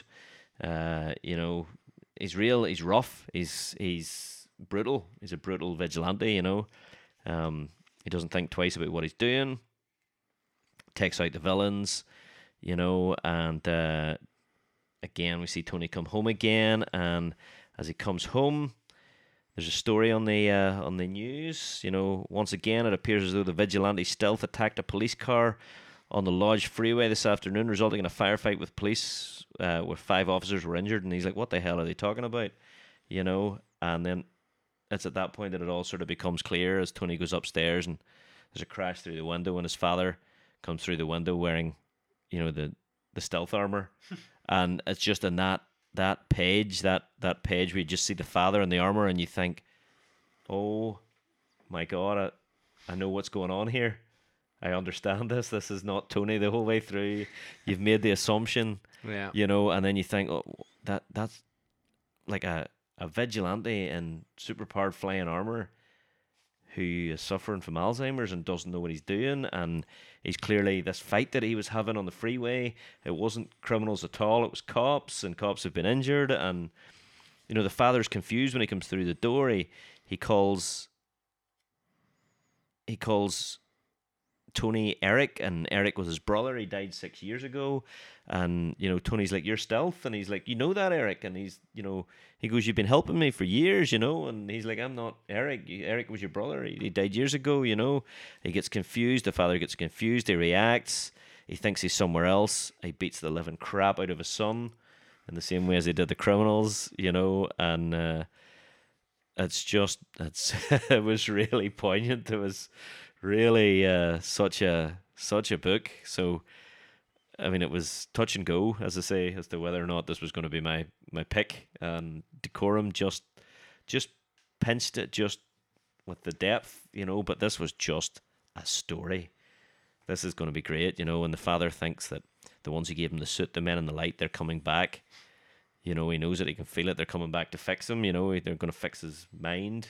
So he acknowledges, really, he knows there's something wrong with him, and it's tragic and it's powerful, and it's... Did it really come from the men in the light, or is this the babbling of a man who's lost his mind? Yeah, it's wow. But yeah, it was very, very nicely paced, and as you say, I mean, obviously you had this inkling that it was the son, but they structured it in a way where he was always leaving, or just coming back just after a scene, and you did assume it was him. And even the part where towards the end where he sees the news report and he's like, oh, once again it appears as though the vigilante Stealth attacked the police car. When he says, what the hell are they talking about, I still thought it was him, because he was like, no, those were bad guys I took down. What are they talking about, cops? Yeah. So even then, you're still thinking it's him. Whenever you go back and knowing what you now know, yeah, and read the battle where he's fighting the cops, the criminals that he's seeing as criminals, and you're like, oh my god, what did he do to those cops? Yeah. Yeah, and even some of the narration as well, because when he's sort of gliding over the freeway, the narration is, as time goes on, the world makes less and less sense. And again, these things actually take on a new meaning when, as you say, you know where it's going. Yeah. So, I was very impressed with this as well. The art reminded me an awful lot of John Romita Jr. An awful lot. Yeah. There were a few times I actually went back and looked at who the artist was, thinking, this is like, it really reminded me of something like Kick-Ass. Those sort of chunky, larger than life characters. Yeah, solid. Yeah. So, I thought that was pretty great book as well. Really randomly, it sold at a distribution level really early, and we didn't get loads of copies. Only a couple of pre-orders, but we could have sold 5 times the amount we did with the amount of people who came to it late, saying, any chance you have this. So it's almost like there was no hype about it. That's what I was talking about earlier, about how sometimes books can take on a life after they come out by reputation or by reviews. Well, clearly those people weren't listening to the podcast, because that's the first thing I said to one of Vicky's picks. Yeah, that's the first thing I said to Phil. You know who you are. You do listen to all of our podcasts, but we did recommend them months ago.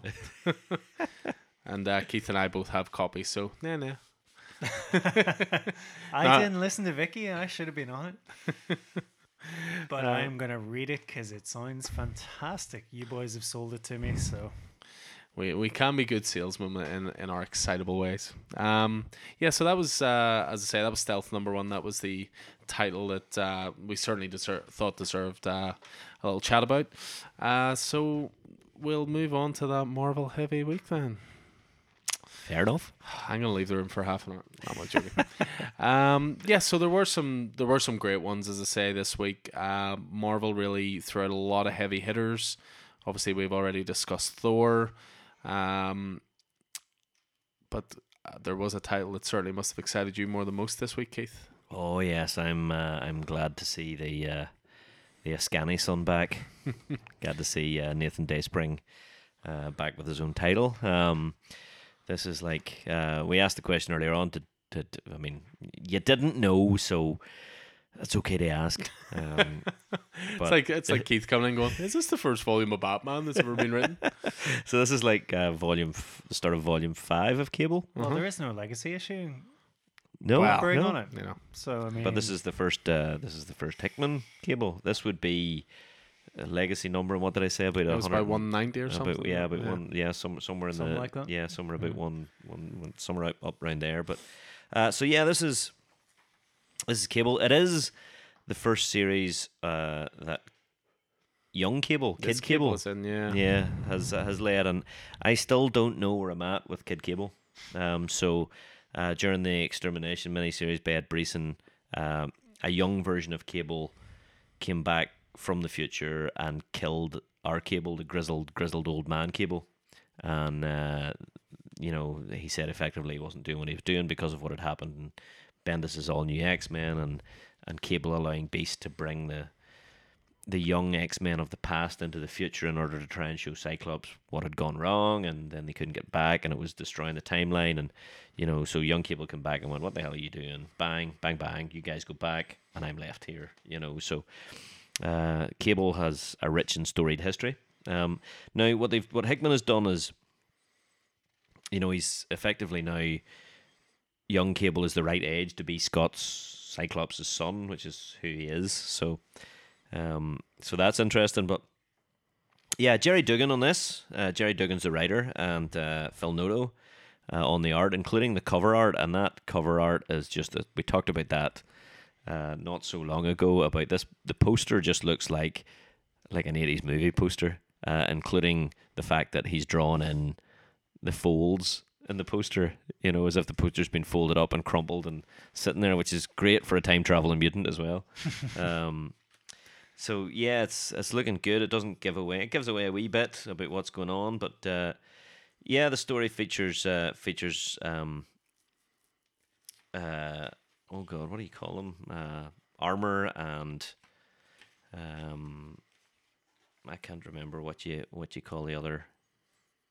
So you have Wolverine in here. You've got Pixie, Armor. Pixie, there. I was going to say Fairy, but it's not Fairy. It's Pixie. Is that who he has his double date with? His double date with, yeah. Yeah, this young Cable is a prick, like. He's a wee bit of a prick. Yeah. He is, yeah.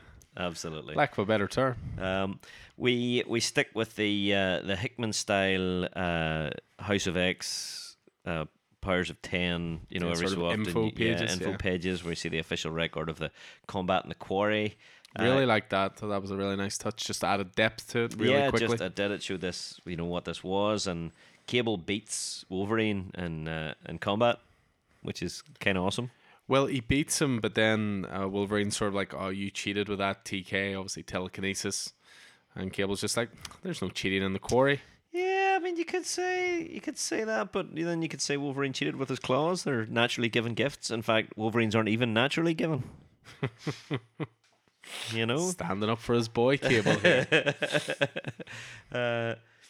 So yeah, there's some cool stuff going on there, and we can see the I love that there's groupies as well in the quarry. They're watching this fight between Logan the groupies, two, yeah, and there's people have like LOGA on, and these are all mutants. You know what I mean? These are all people with their own abilities, but they're just like, yeah, we're Logan fanboys. Really disappointed he loses. But so I guess this. Do you remember, Alan? Was it X-Men 2 or X-Men 3 where Krakoa ended up coming into contact with this other island? And Scott, Yes. Cable, and Rachel went to the other island and met this person or individual on the island, and Krakoa ended up absorbing the island. Number 3 was the one with the older women characters who invaded Krakoa, so it must have been 2. Must have been 2, yeah. So it was before that. So I think that's what's referenced here. That a couple of days back, Krakoa kind of ate another whole island filled with monsters. Yeah. It's been pretty chill so far, but we're still working out the kinks. It's all good because I got a plan. So anyway, Cable, Armor, and Pixie are going on some sort of a date thing. I mean, again, we're just vibing on this whole Krakoa is the island of mutant love, and Yeah. you know, everybody's doing whoever they want to do, and it's all good. Like father, like son. Like father, like son. Yeah, quite. That's all I will say at this point. You know, but there's a story that effectively comes down to they're attacked by a monster, and there's a story that effectively comes but down to a lion that has a thorn in its paw. There's some great art here. When Pixie has the She's got this. She effectively produces a natural sort of LSD that she can sprinkle as fairy dust. so there's this like really scary, ugly sort of giant land creature, and then you see what she sees, and it's like this big goofy looking sort of almost looks like a big cuddly toy or something. Yeah, she sprinkles this dust on one of the scared fauna, who's the scared young mutant, and you know, Cable's throwing a grenade, and it just goes pop and fairy dust, and that. But anyway, the way it works out is that this thing is angry because it's got a thing in its paw. It's not a thorn; it's a big giant sword. Cable pulls it out. Creature runs away. So it is the classic, say, lion with a thorn in its paw. Cable, the sword. He grabs the sword, and it interacts with his telekinesis, and tells him the story of this space knight. You know, and I don't know, does this link to the Swords of X miniseries that's coming up? Yeah, you would think so. Definitely, if Cable is in that miniseries, this is the sword he's definitely going to have. Yeah, I would say so. So yeah, so he's really loving this. He's really loving this sword. You know. Well, he does say, yeah, big guns were the old guys thing. Yeah. I know, always wanted. I a always big wanted a fucking big sword, Yeah. So So that was a really menacing introduction of Cyclops as well. it's just the single. Just the single red beam in the Yeah, darkness. You know, and then that it's- red beam. but then you know we start. to Cylon-esque there. Yeah, we bet Cylon indeed. You know, he comes out, he says, I thought everyone was crystal clear. No Monster Island. It was all Cable's idea. Hi, Dad. See you, Cable. You know, Cable's all like, I mean, he's been obsessed with weapons since X-Men 1, you know, where he's trying to swap weapons with one of the Starjammers, and all of that, you know, and, you know, Scott's like, I think this metal's too light to be from Earth, and, you know, he tells him, so then we see something off planet, this Museum of Lost Civilizations off planet, you know, and these robot-looking creatures that look an awful lot like the Space Knights that Cable saw in his vision.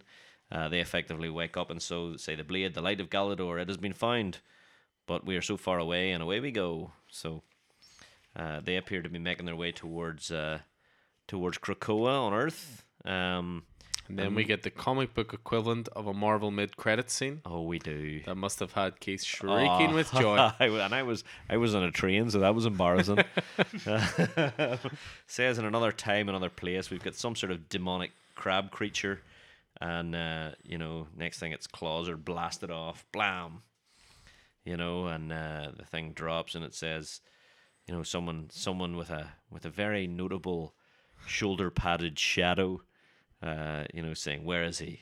The crab thing goes to hell, says, go to hell, old man.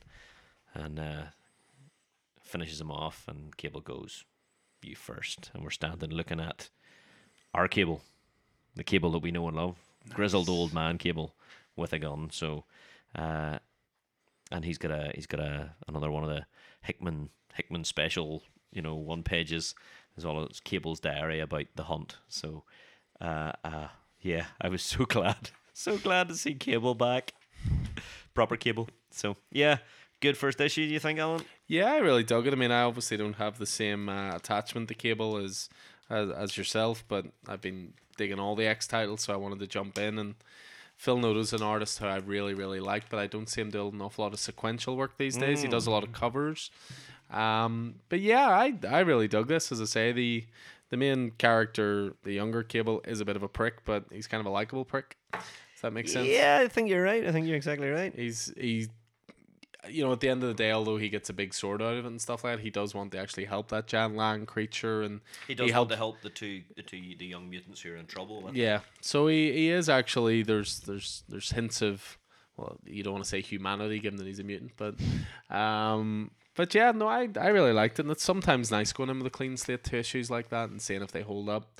You're not relying on years of history and previous Yep. experience with the character. So yeah, I really liked it. I'll definitely stick But with still, it clearly meant something to you whenever you saw old Cable at the end. it. Yeah, I mean, I knew who it was, and I remember reading it, going, "Fuck, he's gonna love this." So yeah, no. So that was Cable number 1. Jerry Dugan as well, very safe pair of hands. He's Yep. doing some great stuff at the moment. Very much. I have to say. So a couple of the Marvel ones to throw out there. How about a bit of Jessica Jones? This has been a series we've mentioned a few times. This is Jessica Jones' Blind Spot. One of by- Vicky's favourites. Very much so. I mean, I would say one of mine as well. I would agree with you. Kelly Thompson on writing duties, Mattia de Ulias on art. The one thing I would say is that this issue 5 felt very much like the end of this story. Now, I do know that Blind Spot was an adaptation of an original graphic novel, but this was slated to be 6 issues, and it ends in a way where you would think this is the end of it. Pretty much as a happy ending as well.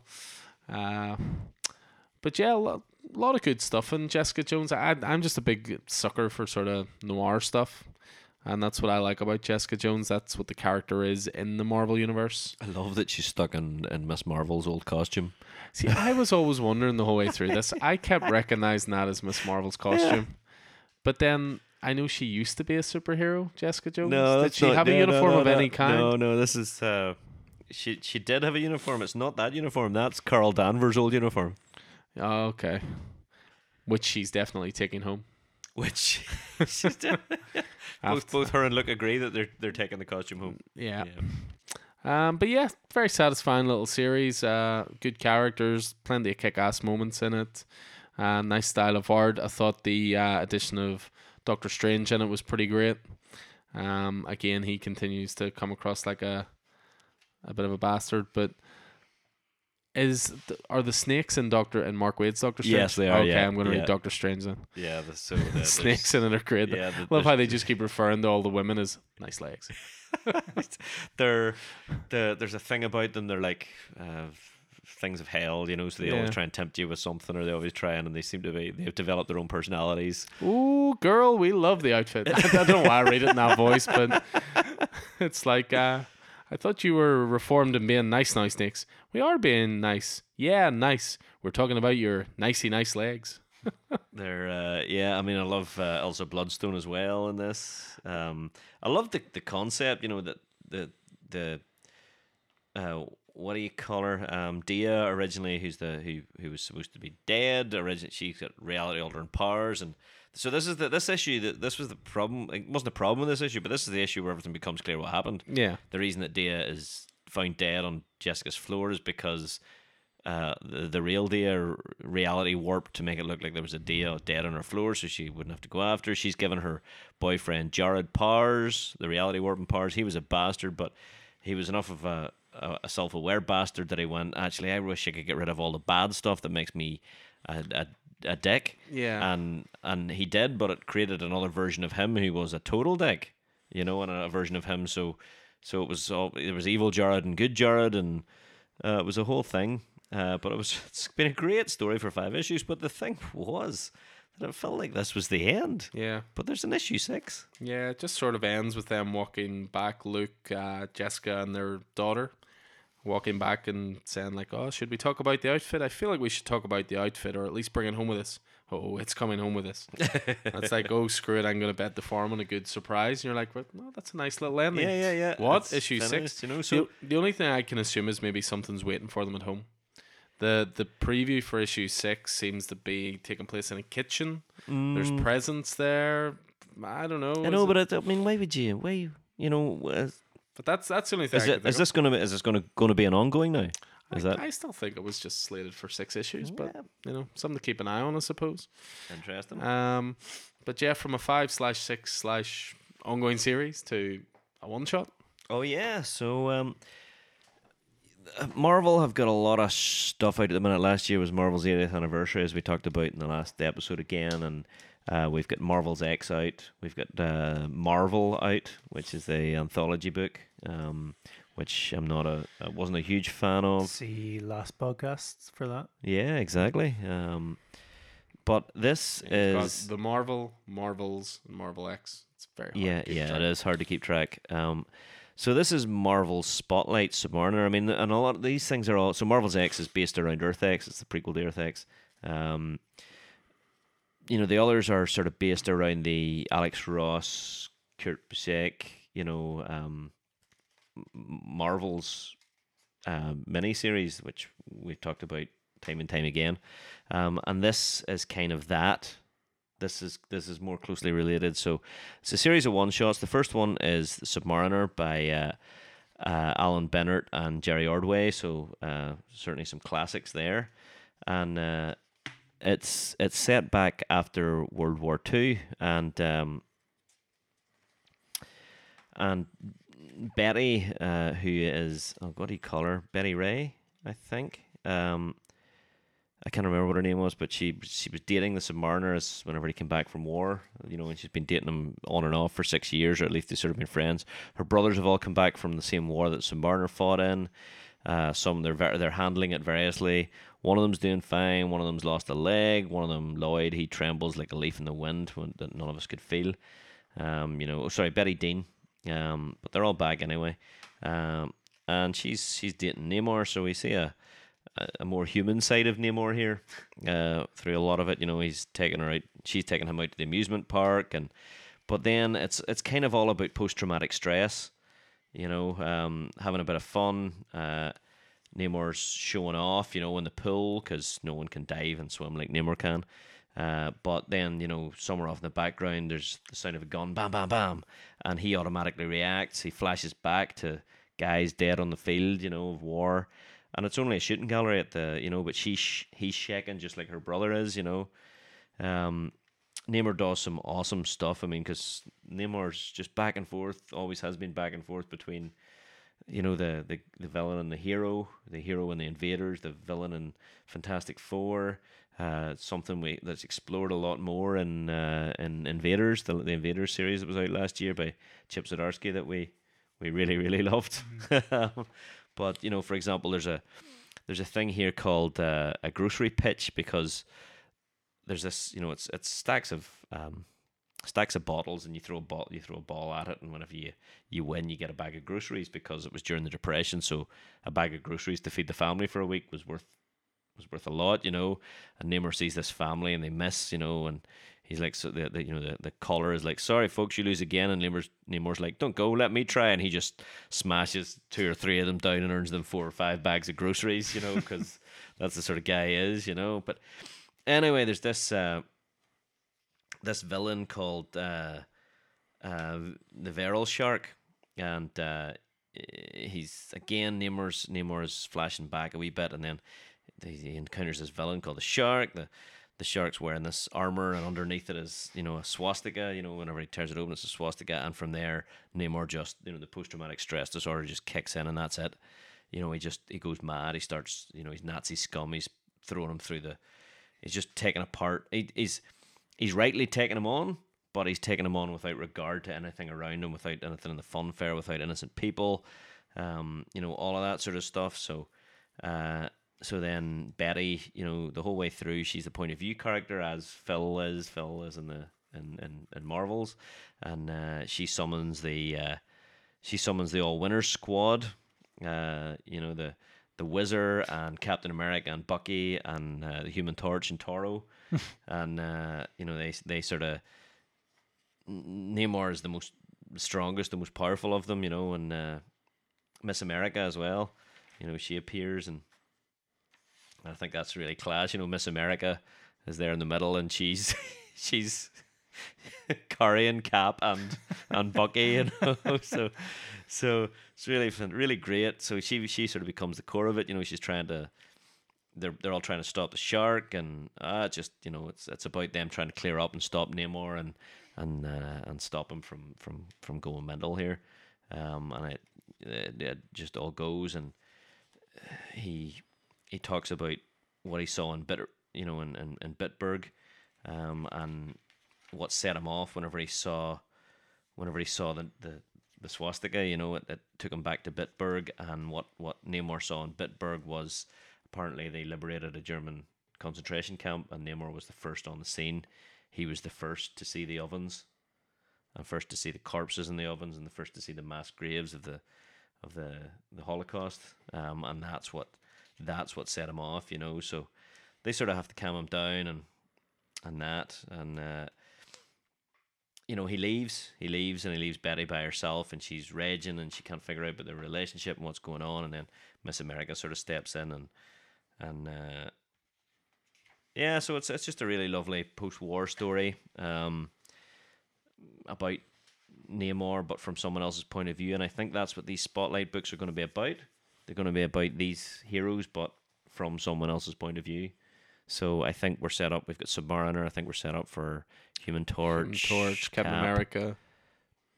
And is I think there? there's another one maybe. Will there be a Bucky? No, I don't know.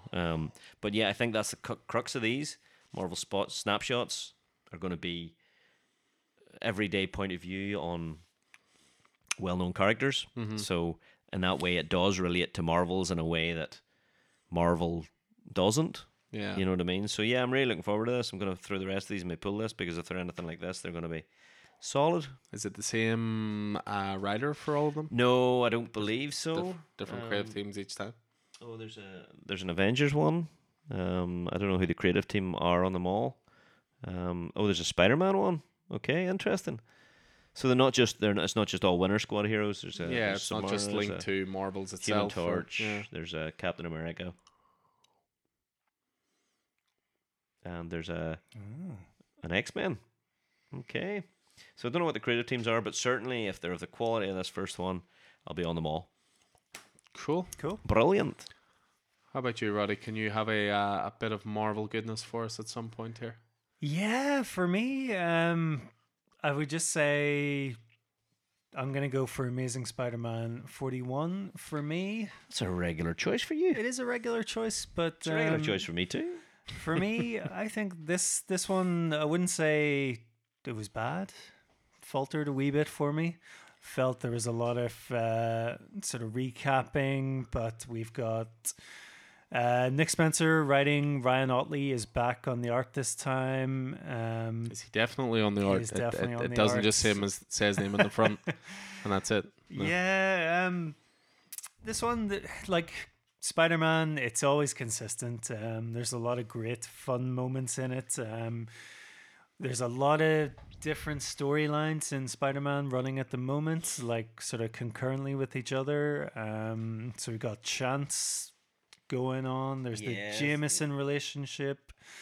There's this There's relationship with Boomerang. who is also his housemate. yeah, it's really weird. Yeah. And then we've got Fisk has sort of came back on the scene as well. Yeah, there's a lot going on in this one, and there's a sort of a lot of deep cuts in this as well. There's the Lifeline tablet, that was the first story that Kingpin ever appeared in. Kingpin first appeared as a Spider-Man villain. The Lifeline tablet storyline was the Kingpin's first adventure, and the first time Peter encountered him, he was trying to steal it, and this is what this artifact that they're after is. Okay, yeah. There's we're building up to the Sin Eater and what did you call him? The Lethal Legion, is that it? Yeah. So that another deep cut. Yeah, another. Yeah, absolutely. So that whole set. That is. Oh God, what do you call him? Count Nefaria. Your man from that time we played the Marvel role-playing game. Yeah. It was Moon Knight and Blade took him down. Martin and I sequestered him. You know, That's the very shout one, Out, yeah. Shout out to Martin. But yeah, he was the original. I think the original, captain of the Lethal Legion, which also included, I think, is it Whirlwind and a few other heads. Some bad dudes. Yeah. Some bad dudes. So, and I think that's another one of those. The last couple of issues have had sins of certain people, and I think that's amping up towards the Sin Eater storyline. Yeah, kicking off. We're obviously building to that, but I don't think we're quite there yet. So it's not necessarily time filling, but I certainly don't think the Boomerang relationship has been enough to sort of sustain a lot of issues. I don't know where it's going to go, but certainly I think we're building up to a big issue number 50. I think we're going to go dark as well. I think it's gonna. I think Nick Spencer can do both. Yeah. But I think he's been doing some lighthearted stuff lately in Spider-Man. But I think things are gonna get a wee bit darker as well. You know, Yeah, Parker needs to suffer, doesn't he? So. There is a prelude to the Sin Eater. Sin issue Rising, coming as well, isn't there? Mm-hmm. Sin Rising. So we're obviously going back to the darker stuff. I would say. Yep. Speaking of darker stuff, very much dug Venom 24. This was part 4 of the Venom Island story arc. Some more love for Donny Cates here, and Mark Bagley is the artist on this one. And is he really is. I tell you what, it's lucky Stegman produces a good podcast, because he might not be getting back on Venom anytime soon. Mark Bagley's art is just something else. There's a couple of designs in this book, and a couple of sort of double page spreads that are truly outstanding, including one for Marvel's newest biggest bad. Look at that. But yeah, the crux of Venom 24, at the end of Venom 23, Eddie had successfully broken apart the Carnage symbiote from his symbiote, and then he fell unconscious, and he woke up in a helicopter with the Avengers. And as they were moving away from the island got nuked and was blowing up behind him, so he thought that was the end of his symbiote and Carnage and all sorts. So in this one, he wakes up in a hospital bed. He's missing his hand, which he cut off to stop the spread of the Carnage symbiote. You know, he's feeling all this pity. The Avengers looking down on him. His son Dylan comes to see him. He feels really, really helpless. And Eddie sort of wakes up saying, like, oh, come on, I've only been out 3 weeks. Captain America says to him, 3 weeks? Eddie, you've been asleep for months. You don't know. Null, who is the big bad, he says, Null isn't coming. Then you turn the page, you get this amazing double page spread outside of his hospital window saying, Null is here. What this all and the art actually gets creepier from there, especially when Cletus Cassidy comes into the mix as well with a blood bag that is actually the Carnage symbiote. They're feeding it into his veins. Yeah. Yeah, it essentially turns out that he's still on the island. All that other stuff just didn't happen, and Carnage is slowly taking over his body. What actually happened is at the end of the last issue, there was a race. Seemed to be a race between the two symbiotes, to his Venom symbiote and the Carnage symbiote, to reach Eddie first. Yeah. And as it transpires, it looks like the Carnage symbiote reached him first. And the Venom symbiote is sort of hiding in the bushes, Yeah, actually afraid. cowering, yeah. Eddie's son gets involved a bit more as well. But yeah, this issue was just pretty kick ass, and that last page of a V-Rex. You know, come on. Venomisaurus Rex. A talking V-Rex, no less. Yeah. Who's basically has Dylan helping out, shall we say? Get the hell away from my dad. I do love that the Venom symbol is stretched out across its body, but it still has wee small hands.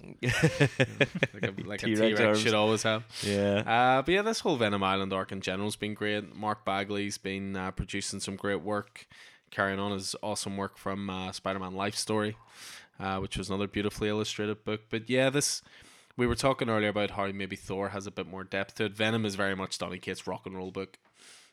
Just full of kick-ass moments, big reveals, good cliffhangers. Really, really digging Venom at the moment, I have to say. You have one more you want to spotlight, Keith, before we finish on One We All? Yeah, absolutely. Just whenever we're talking about Thor, we're going to just keep it with Jason Aaron. And look, Keith, he's not writing Thor anymore. Get over it. He's not, but he is writing Avengers. of which Thor is a part. So we're in an interesting place with Avengers. We know the Avengers. The Avengers were born to fight the foes that no single superhero could withstand. But over the last 31 issues, under Jason Aaron and Ed McGuinness, the Avengers foes have been stacking up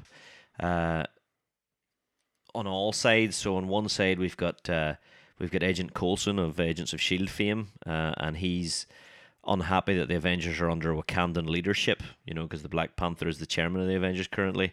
He has formed the Squadron Supreme of America to protect U.S. interests. You remember that fantastic story? It was in an annual, wasn't it? Or no, it was during the War of the Realms of the Squadron Supreme of America, and it was really, Yes. it was just a Justice League sort of a nod, because that's what the Squadron Supreme Nod. are. But what people don't know is that Agent Coulson is operating under Mephisto's beck and call.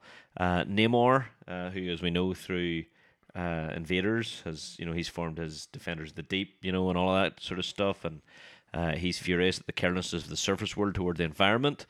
And then you've got the former King of Hell. He's got a special interest in Tony Stark. Tony Stark's been rocketed into the past. He's now just back.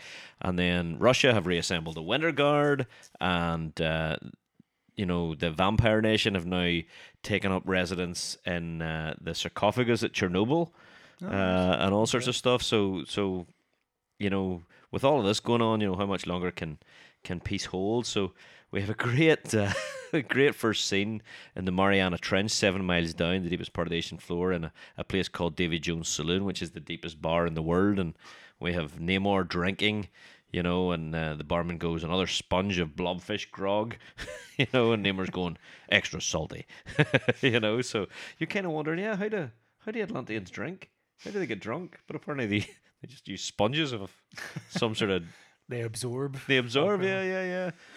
So this one guy, he's talking to Namor about this. The barman, Namor's going, watch your mouth, and the barman's going, I'm an Atlantean, I don't watch my mouth. He goes, I think you should make alliances with the Avengers. We need to take out the Avengers, and you should make alliances with the Avengers' enemies. What about those vampires, And then the vampires, meanwhile, are in Chernobyl, and she's saying, they started their new nation, and one of Dracula's allies is going, we need allies against our enemies. What about the Winter Guard? What about the Russians? And meanwhile in Russia, the Winter Guard's butler is going something very, very similar and saying, here, what about what about such and such? So what about King Namor or Dracula? So it's all going around here. There's a lot going on, and of course it turns out at the very, very end that Mephisto is playing all of these. He's playing the barman, he's playing Dracula's aide, he's playing the Winter Guard's butler, he's in Agent Coulson's ear. So for whatever reason, Mephisto is assembling all his various pieces against the Avengers, and somewhere in the darkness, in the deep, Namor has decided that he's going to call upon an entity that he was once very, very briefly joined to, and that is the Phoenix. So I don't know if we're coming up to the Avengers versus the Phoenix, but I'll tell you what, Avengers 33 is Moon Knight versus the Avengers. Oh, wow. So it says, mummies are rising from their graves. Secret armies march by moonlight from Kunlun to Wakanda to Greenwich Village. A dark god invades Asgard, and the Moon Knight has been unleashed as never before. So begin the age of Khonshu, so fall the Avengers. So Nice. I know you're a Moon Knight fan, so Yeah. he's coming up in the next issue, written by Jason Aaron, no less. Yeah, Midnight's sort of popping up in a few things here and there, wasn't he? In one of the Conan books, was it Serpent War? Serpent War, it was Serpent Yeah. War, yeah. Yep. But doesn't seem to have his actual own title. But one person who does have his own title and is a book I think we are all reading and enjoying is Hawkeye Freefall number Matthew 4. Rosenberg's title. Rosenberg And on, Otto Schmidt. writing, Otto Schmidt on art. I will get my one bugbear out of the way quickly, and that is that the cover promised a fight between Daredevil and Hawkeye. It did not deliver. I know, that. but what it did deliver was It fantastic. delivered some awesome humor. And I do have to ask as well, continuity wise, where does this take place? Like, Hawkeye seems really confused that Daredevil's blind. He's like, can he not see out of that mask? And he like waves his hand in front of his face and stuff. Is that just that he doesn't think he can see through the No, mask? Hawkeye doesn't know that Matt Has he Murdock never is known? Daredevil. No, he's never Oh, known. okay, Yeah. cool. I was just curious about that. Yep. So it was so continuing the good work of Matthew Rosenberg. Sorry, he did know because there was a time that everybody knew who Daredevil was, Yeah. but that changed. Yeah. Okay. Mhm. Fair enough. But yeah, so I was all geared up for this awesome fight between Daredevil and Hawkeye, and two really skilled hand-to-hand fighters. Hawkeye standing there in the Ronin armor. Yeah, sort of talking to himself. He's like, "This is bad, Daredevil. This is bad, Clint." So I was fully expecting that kind of thing, but then Daredevil doesn't actually know who the Clint is standing there in the Ronin outfit, for example. I think it's yeah. So Daredevil's good, when it comes to his senses, but just to some degree, I suppose, if you're looking at it with a radar sense, the Ronin armor probably looks very much like the Hawkeye costume. I was kind of looking at it. It's got a skirty thing hanging between the legs, and it's so Daredevil starts having this conversation with Clint. Clint's expecting this knockdown drag out fight, which is what Alan was expecting, and Daredevil just starts talking to him, and Clint's like, what is going on? What is and then of course Daredevil starts to detect Clint's changing heart rate because he's lying his arse off. It's so funny. Yeah, I'm sort of waving his hand in front of his face is just great.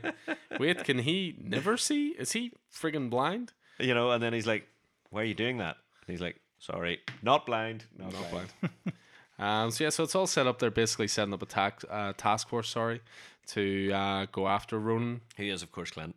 who is of course Clint, who Daredevil would know this if he could see. Yeah. But what was really funny about this was they all set it all up, and then Daredevil just doesn't show. So you've got Bucky there, you've got Falcon, Night Thrasher. Night Thrasher. Oh yes, that's what that one was. But it was like, and all you got back was me. Might want a new recruiter. He's not even coming. No. Oh, what a jerk. Yeah, it's just the whole thing now at this stage has just got so convoluted and ridiculous. That Clint is Hawkeye and Ronin. He's already used a limited time machine in order to jump back in time to be in two places at once in order to convince Falcon and Winter Soldier that he's not Ronin. He's going up against the Hood because he's really pissed off because he took down the Hood and the Hood's out of prison. So instead of hitting the Hood directly, he's hitting all the Hood's businesses and making a lot of money, which he's putting straight back into screwing the Hood over. But he's trying not to show anybody that that's the case. He has liberated a life model decoy of himself in order to. Which his other half did not appreciate No, him storing in absolutely his not. closet. Yeah, Night Nurse, and he's working with the Hood's hacker, who also knows that he is Ronin but hasn't revealed it to anybody yet. So then we bring into this mix a Skrull. This is the best part of it. A Skrull who's making his money as a dancer on the subway, on the New York subway, and Clint just can't plan, So there's now a team assembled, which includes the aforementioned Falcon, Winter Soldier, D-Man, Mockingbird, and U.S. Agent, some of the former members of ForceWorks or the West Coast Avengers, who was Hawkeye's team. So it starts off with he wants the Skrull to masquerade as Ronin, and then it all goes a wee bit pear-shaped, and he decides he's going to be Ronin, and the Skrull has to masquerade as Hawkeye. Now, bear in mind that Mockingbird is Hawkeye's ex-wife. So that's a thing as well. So Hawkeye ends up having to take down U.S. Agent and having to, change his plan halfway through, and it just gets a wee bit more complicated because the life model decoy appears on the scene as Ronin Because he overheard him planning yeah. stuff. So he has to effectively take out the life model decoy, and then Spider-Man appears, and he has to convince Spider-Man that he's only here because he's in a mission with Captain America, and then he has to play the friendship card with Spider-Man to make Spider-Man stop kicking the crap out of him, and then it all goes a wee bit more pear-shaped just to add insult to injury, as they decide that Clint has already screwed up the stakeout, and to add insult to injury, Mockingbird, Bobby, his ex-wife, who he still pines for, invites Clint, who is the Skrull playing Clint. He says, well, that was embarrassing, for you, buy you a nightcap. And the Skrull, not knowing the situation, goes, no, thank you, Mockingbird, I'm just going to walk home alone. And she's like, okay. Clint will never know this. Will never know that his ex-wife is interested, and at least buying him a drink and hanging out, And Winter Soldier's like, Bobby, did he just call you Mockingbird? So it was just, it was great. Matthew Rosenberg's a great writer. Yeah, just a lot of great humor moments, just very quick moments as well. Early on, there's a great moment where Clint's talking to Falcon, and he says to him, why do you think Ronan is coming? And Falcon says, he's tough, but he's dumb. And then there's like an internal monologue from Clint going, you're dumb. Even though he's trying to maintain his secret identity and all the rest, he still can't get over that. He has that arrogance about him. Then the very last panel, Bullseye appears as if things couldn't get worse. Bullseye appears, and he appears to the Clint Hawkeye Skrull. So it just all looks like it's going pear-shaped. But then I see next it says, in the sights of Bullseye. Either that's a spelling mistake worthy of the Game Trader, or or there's something more going on there. It's sites, S-I-T-E-S, or sites, S-I-G-H-T, so interesting. Would that be like, different locations or different sites? Yeah, maybe? don't know, not sure, but I don't know. This book is it's just brilliant. Just take a screen grab of that, send it to Matthew Rosenberg, and just say, so is this a spelling mistake, good sir, or maybe something else afoot just here? Mm-hmm. So yeah, we all enjoy that. Yeah, that's fantastic. It's only one more issue as well, which is a bit of a shame. Pure shenanigans, I'd say. Shenanigans indeed. So that brings to an end then the honourable mentions for the titles released on 11th of March. We'll finish off then with the same way we always like to, with what we're looking forward to this new comic book day. For me, it's a real mixture of stuff. The three that mainly stand out, so there's one of those 80th anniversary one-shots for Robin, which I'm looking forward to because you can have a lot of variety there. You can have your Dick Grayson Robin, you can have your Tim Drake Robin, you can have your Damien, you can have Carrie Kelly. So there's a lot of scope for story there. Undiscovered Country number 5. Of course, Schneider has plenty to prove now that Hickman is trying to move the goalposts. I should say Schneider and Charles Soule. And then there's a small indie one that I'm really looking forward to, which is called Hotel.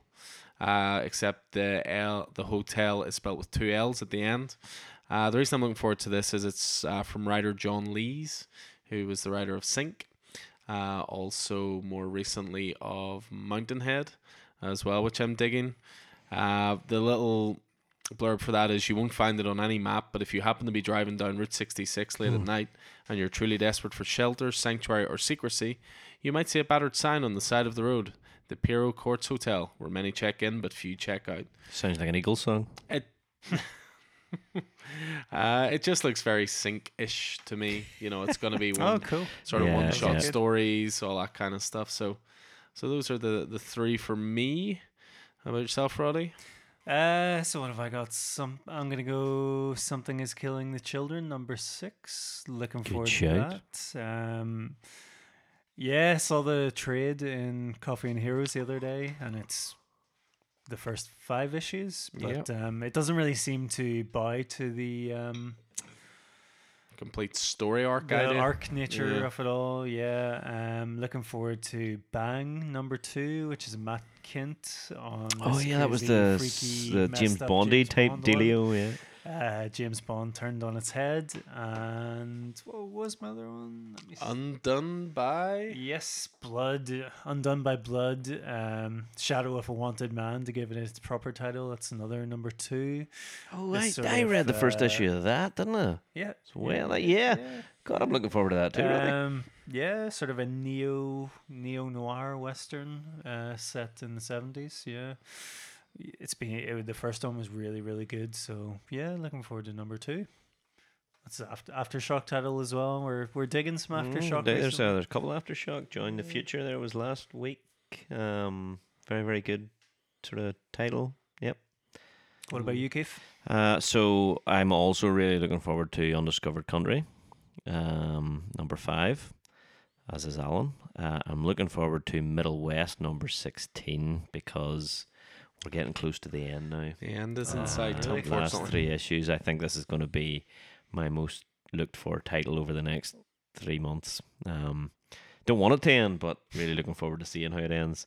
And the return of Die, Die, Die by Robert Kirkman. Oh, cool. So Kirkman's ode to 80s action yeah, movies. absolutely. So looking Very- forward to very that too. indie, Yeah, heavy looking I like mean, there. there's some really good Marvel stuff coming out. I'm looking forward to X-Force, Captain America, all the good stuff, But those are the ones that are standing out for me. Yeah, Deceased Unkillables number 2 is this week as well, which I think will be really good as well. So, yeah, plenty of good stuff as always. So, fingers crossed the delivery arrives in tomorrow / today, whenever you're listening to this. Mm-hmm. Yeah, so that is going to do it for us for this reviews podcast. Pleasure joined by the guys as always. Yeah, and folks out there, just sort of stay safe and Look after each and, other. look after each other. Look after your elders, especially, and just keep washing your hands and social distancing is the thing. It's hard, but yeah. And stop stockpiling stuff. It's Exactly. okay. The supermarkets will be there. They will look after you. They will stay open. Yeah, Italy and Spain are on lockdown, and you can still get out to go to the supermarket. So I don't think our listeners would stockpile. no, they're community-minded You're individuals. Too Yeah, good looking and too kind. Just be kind to each other, folks. Exactly. The world will keep on turning one way or another. So, yeah, that's it from us. Hopefully see you in store. Hopefully we'll still be open. Keep on winging it. and good night. Bye.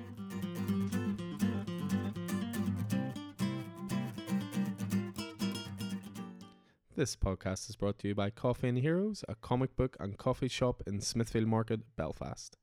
You can find us on all the usual social media outlets, at Coffee Heroes 1 on Twitter, at Coffee and Heroes on Instagram, and just search Coffee and Heroes on Facebook. This podcast is also produced in association with Fracture Press, an independent comic label also based in Belfast. You can find Fracture Press on all major social media platforms. If you do like what we do, please rate and subscribe on Apple Podcasts, SoundCloud, and most importantly, spread the word.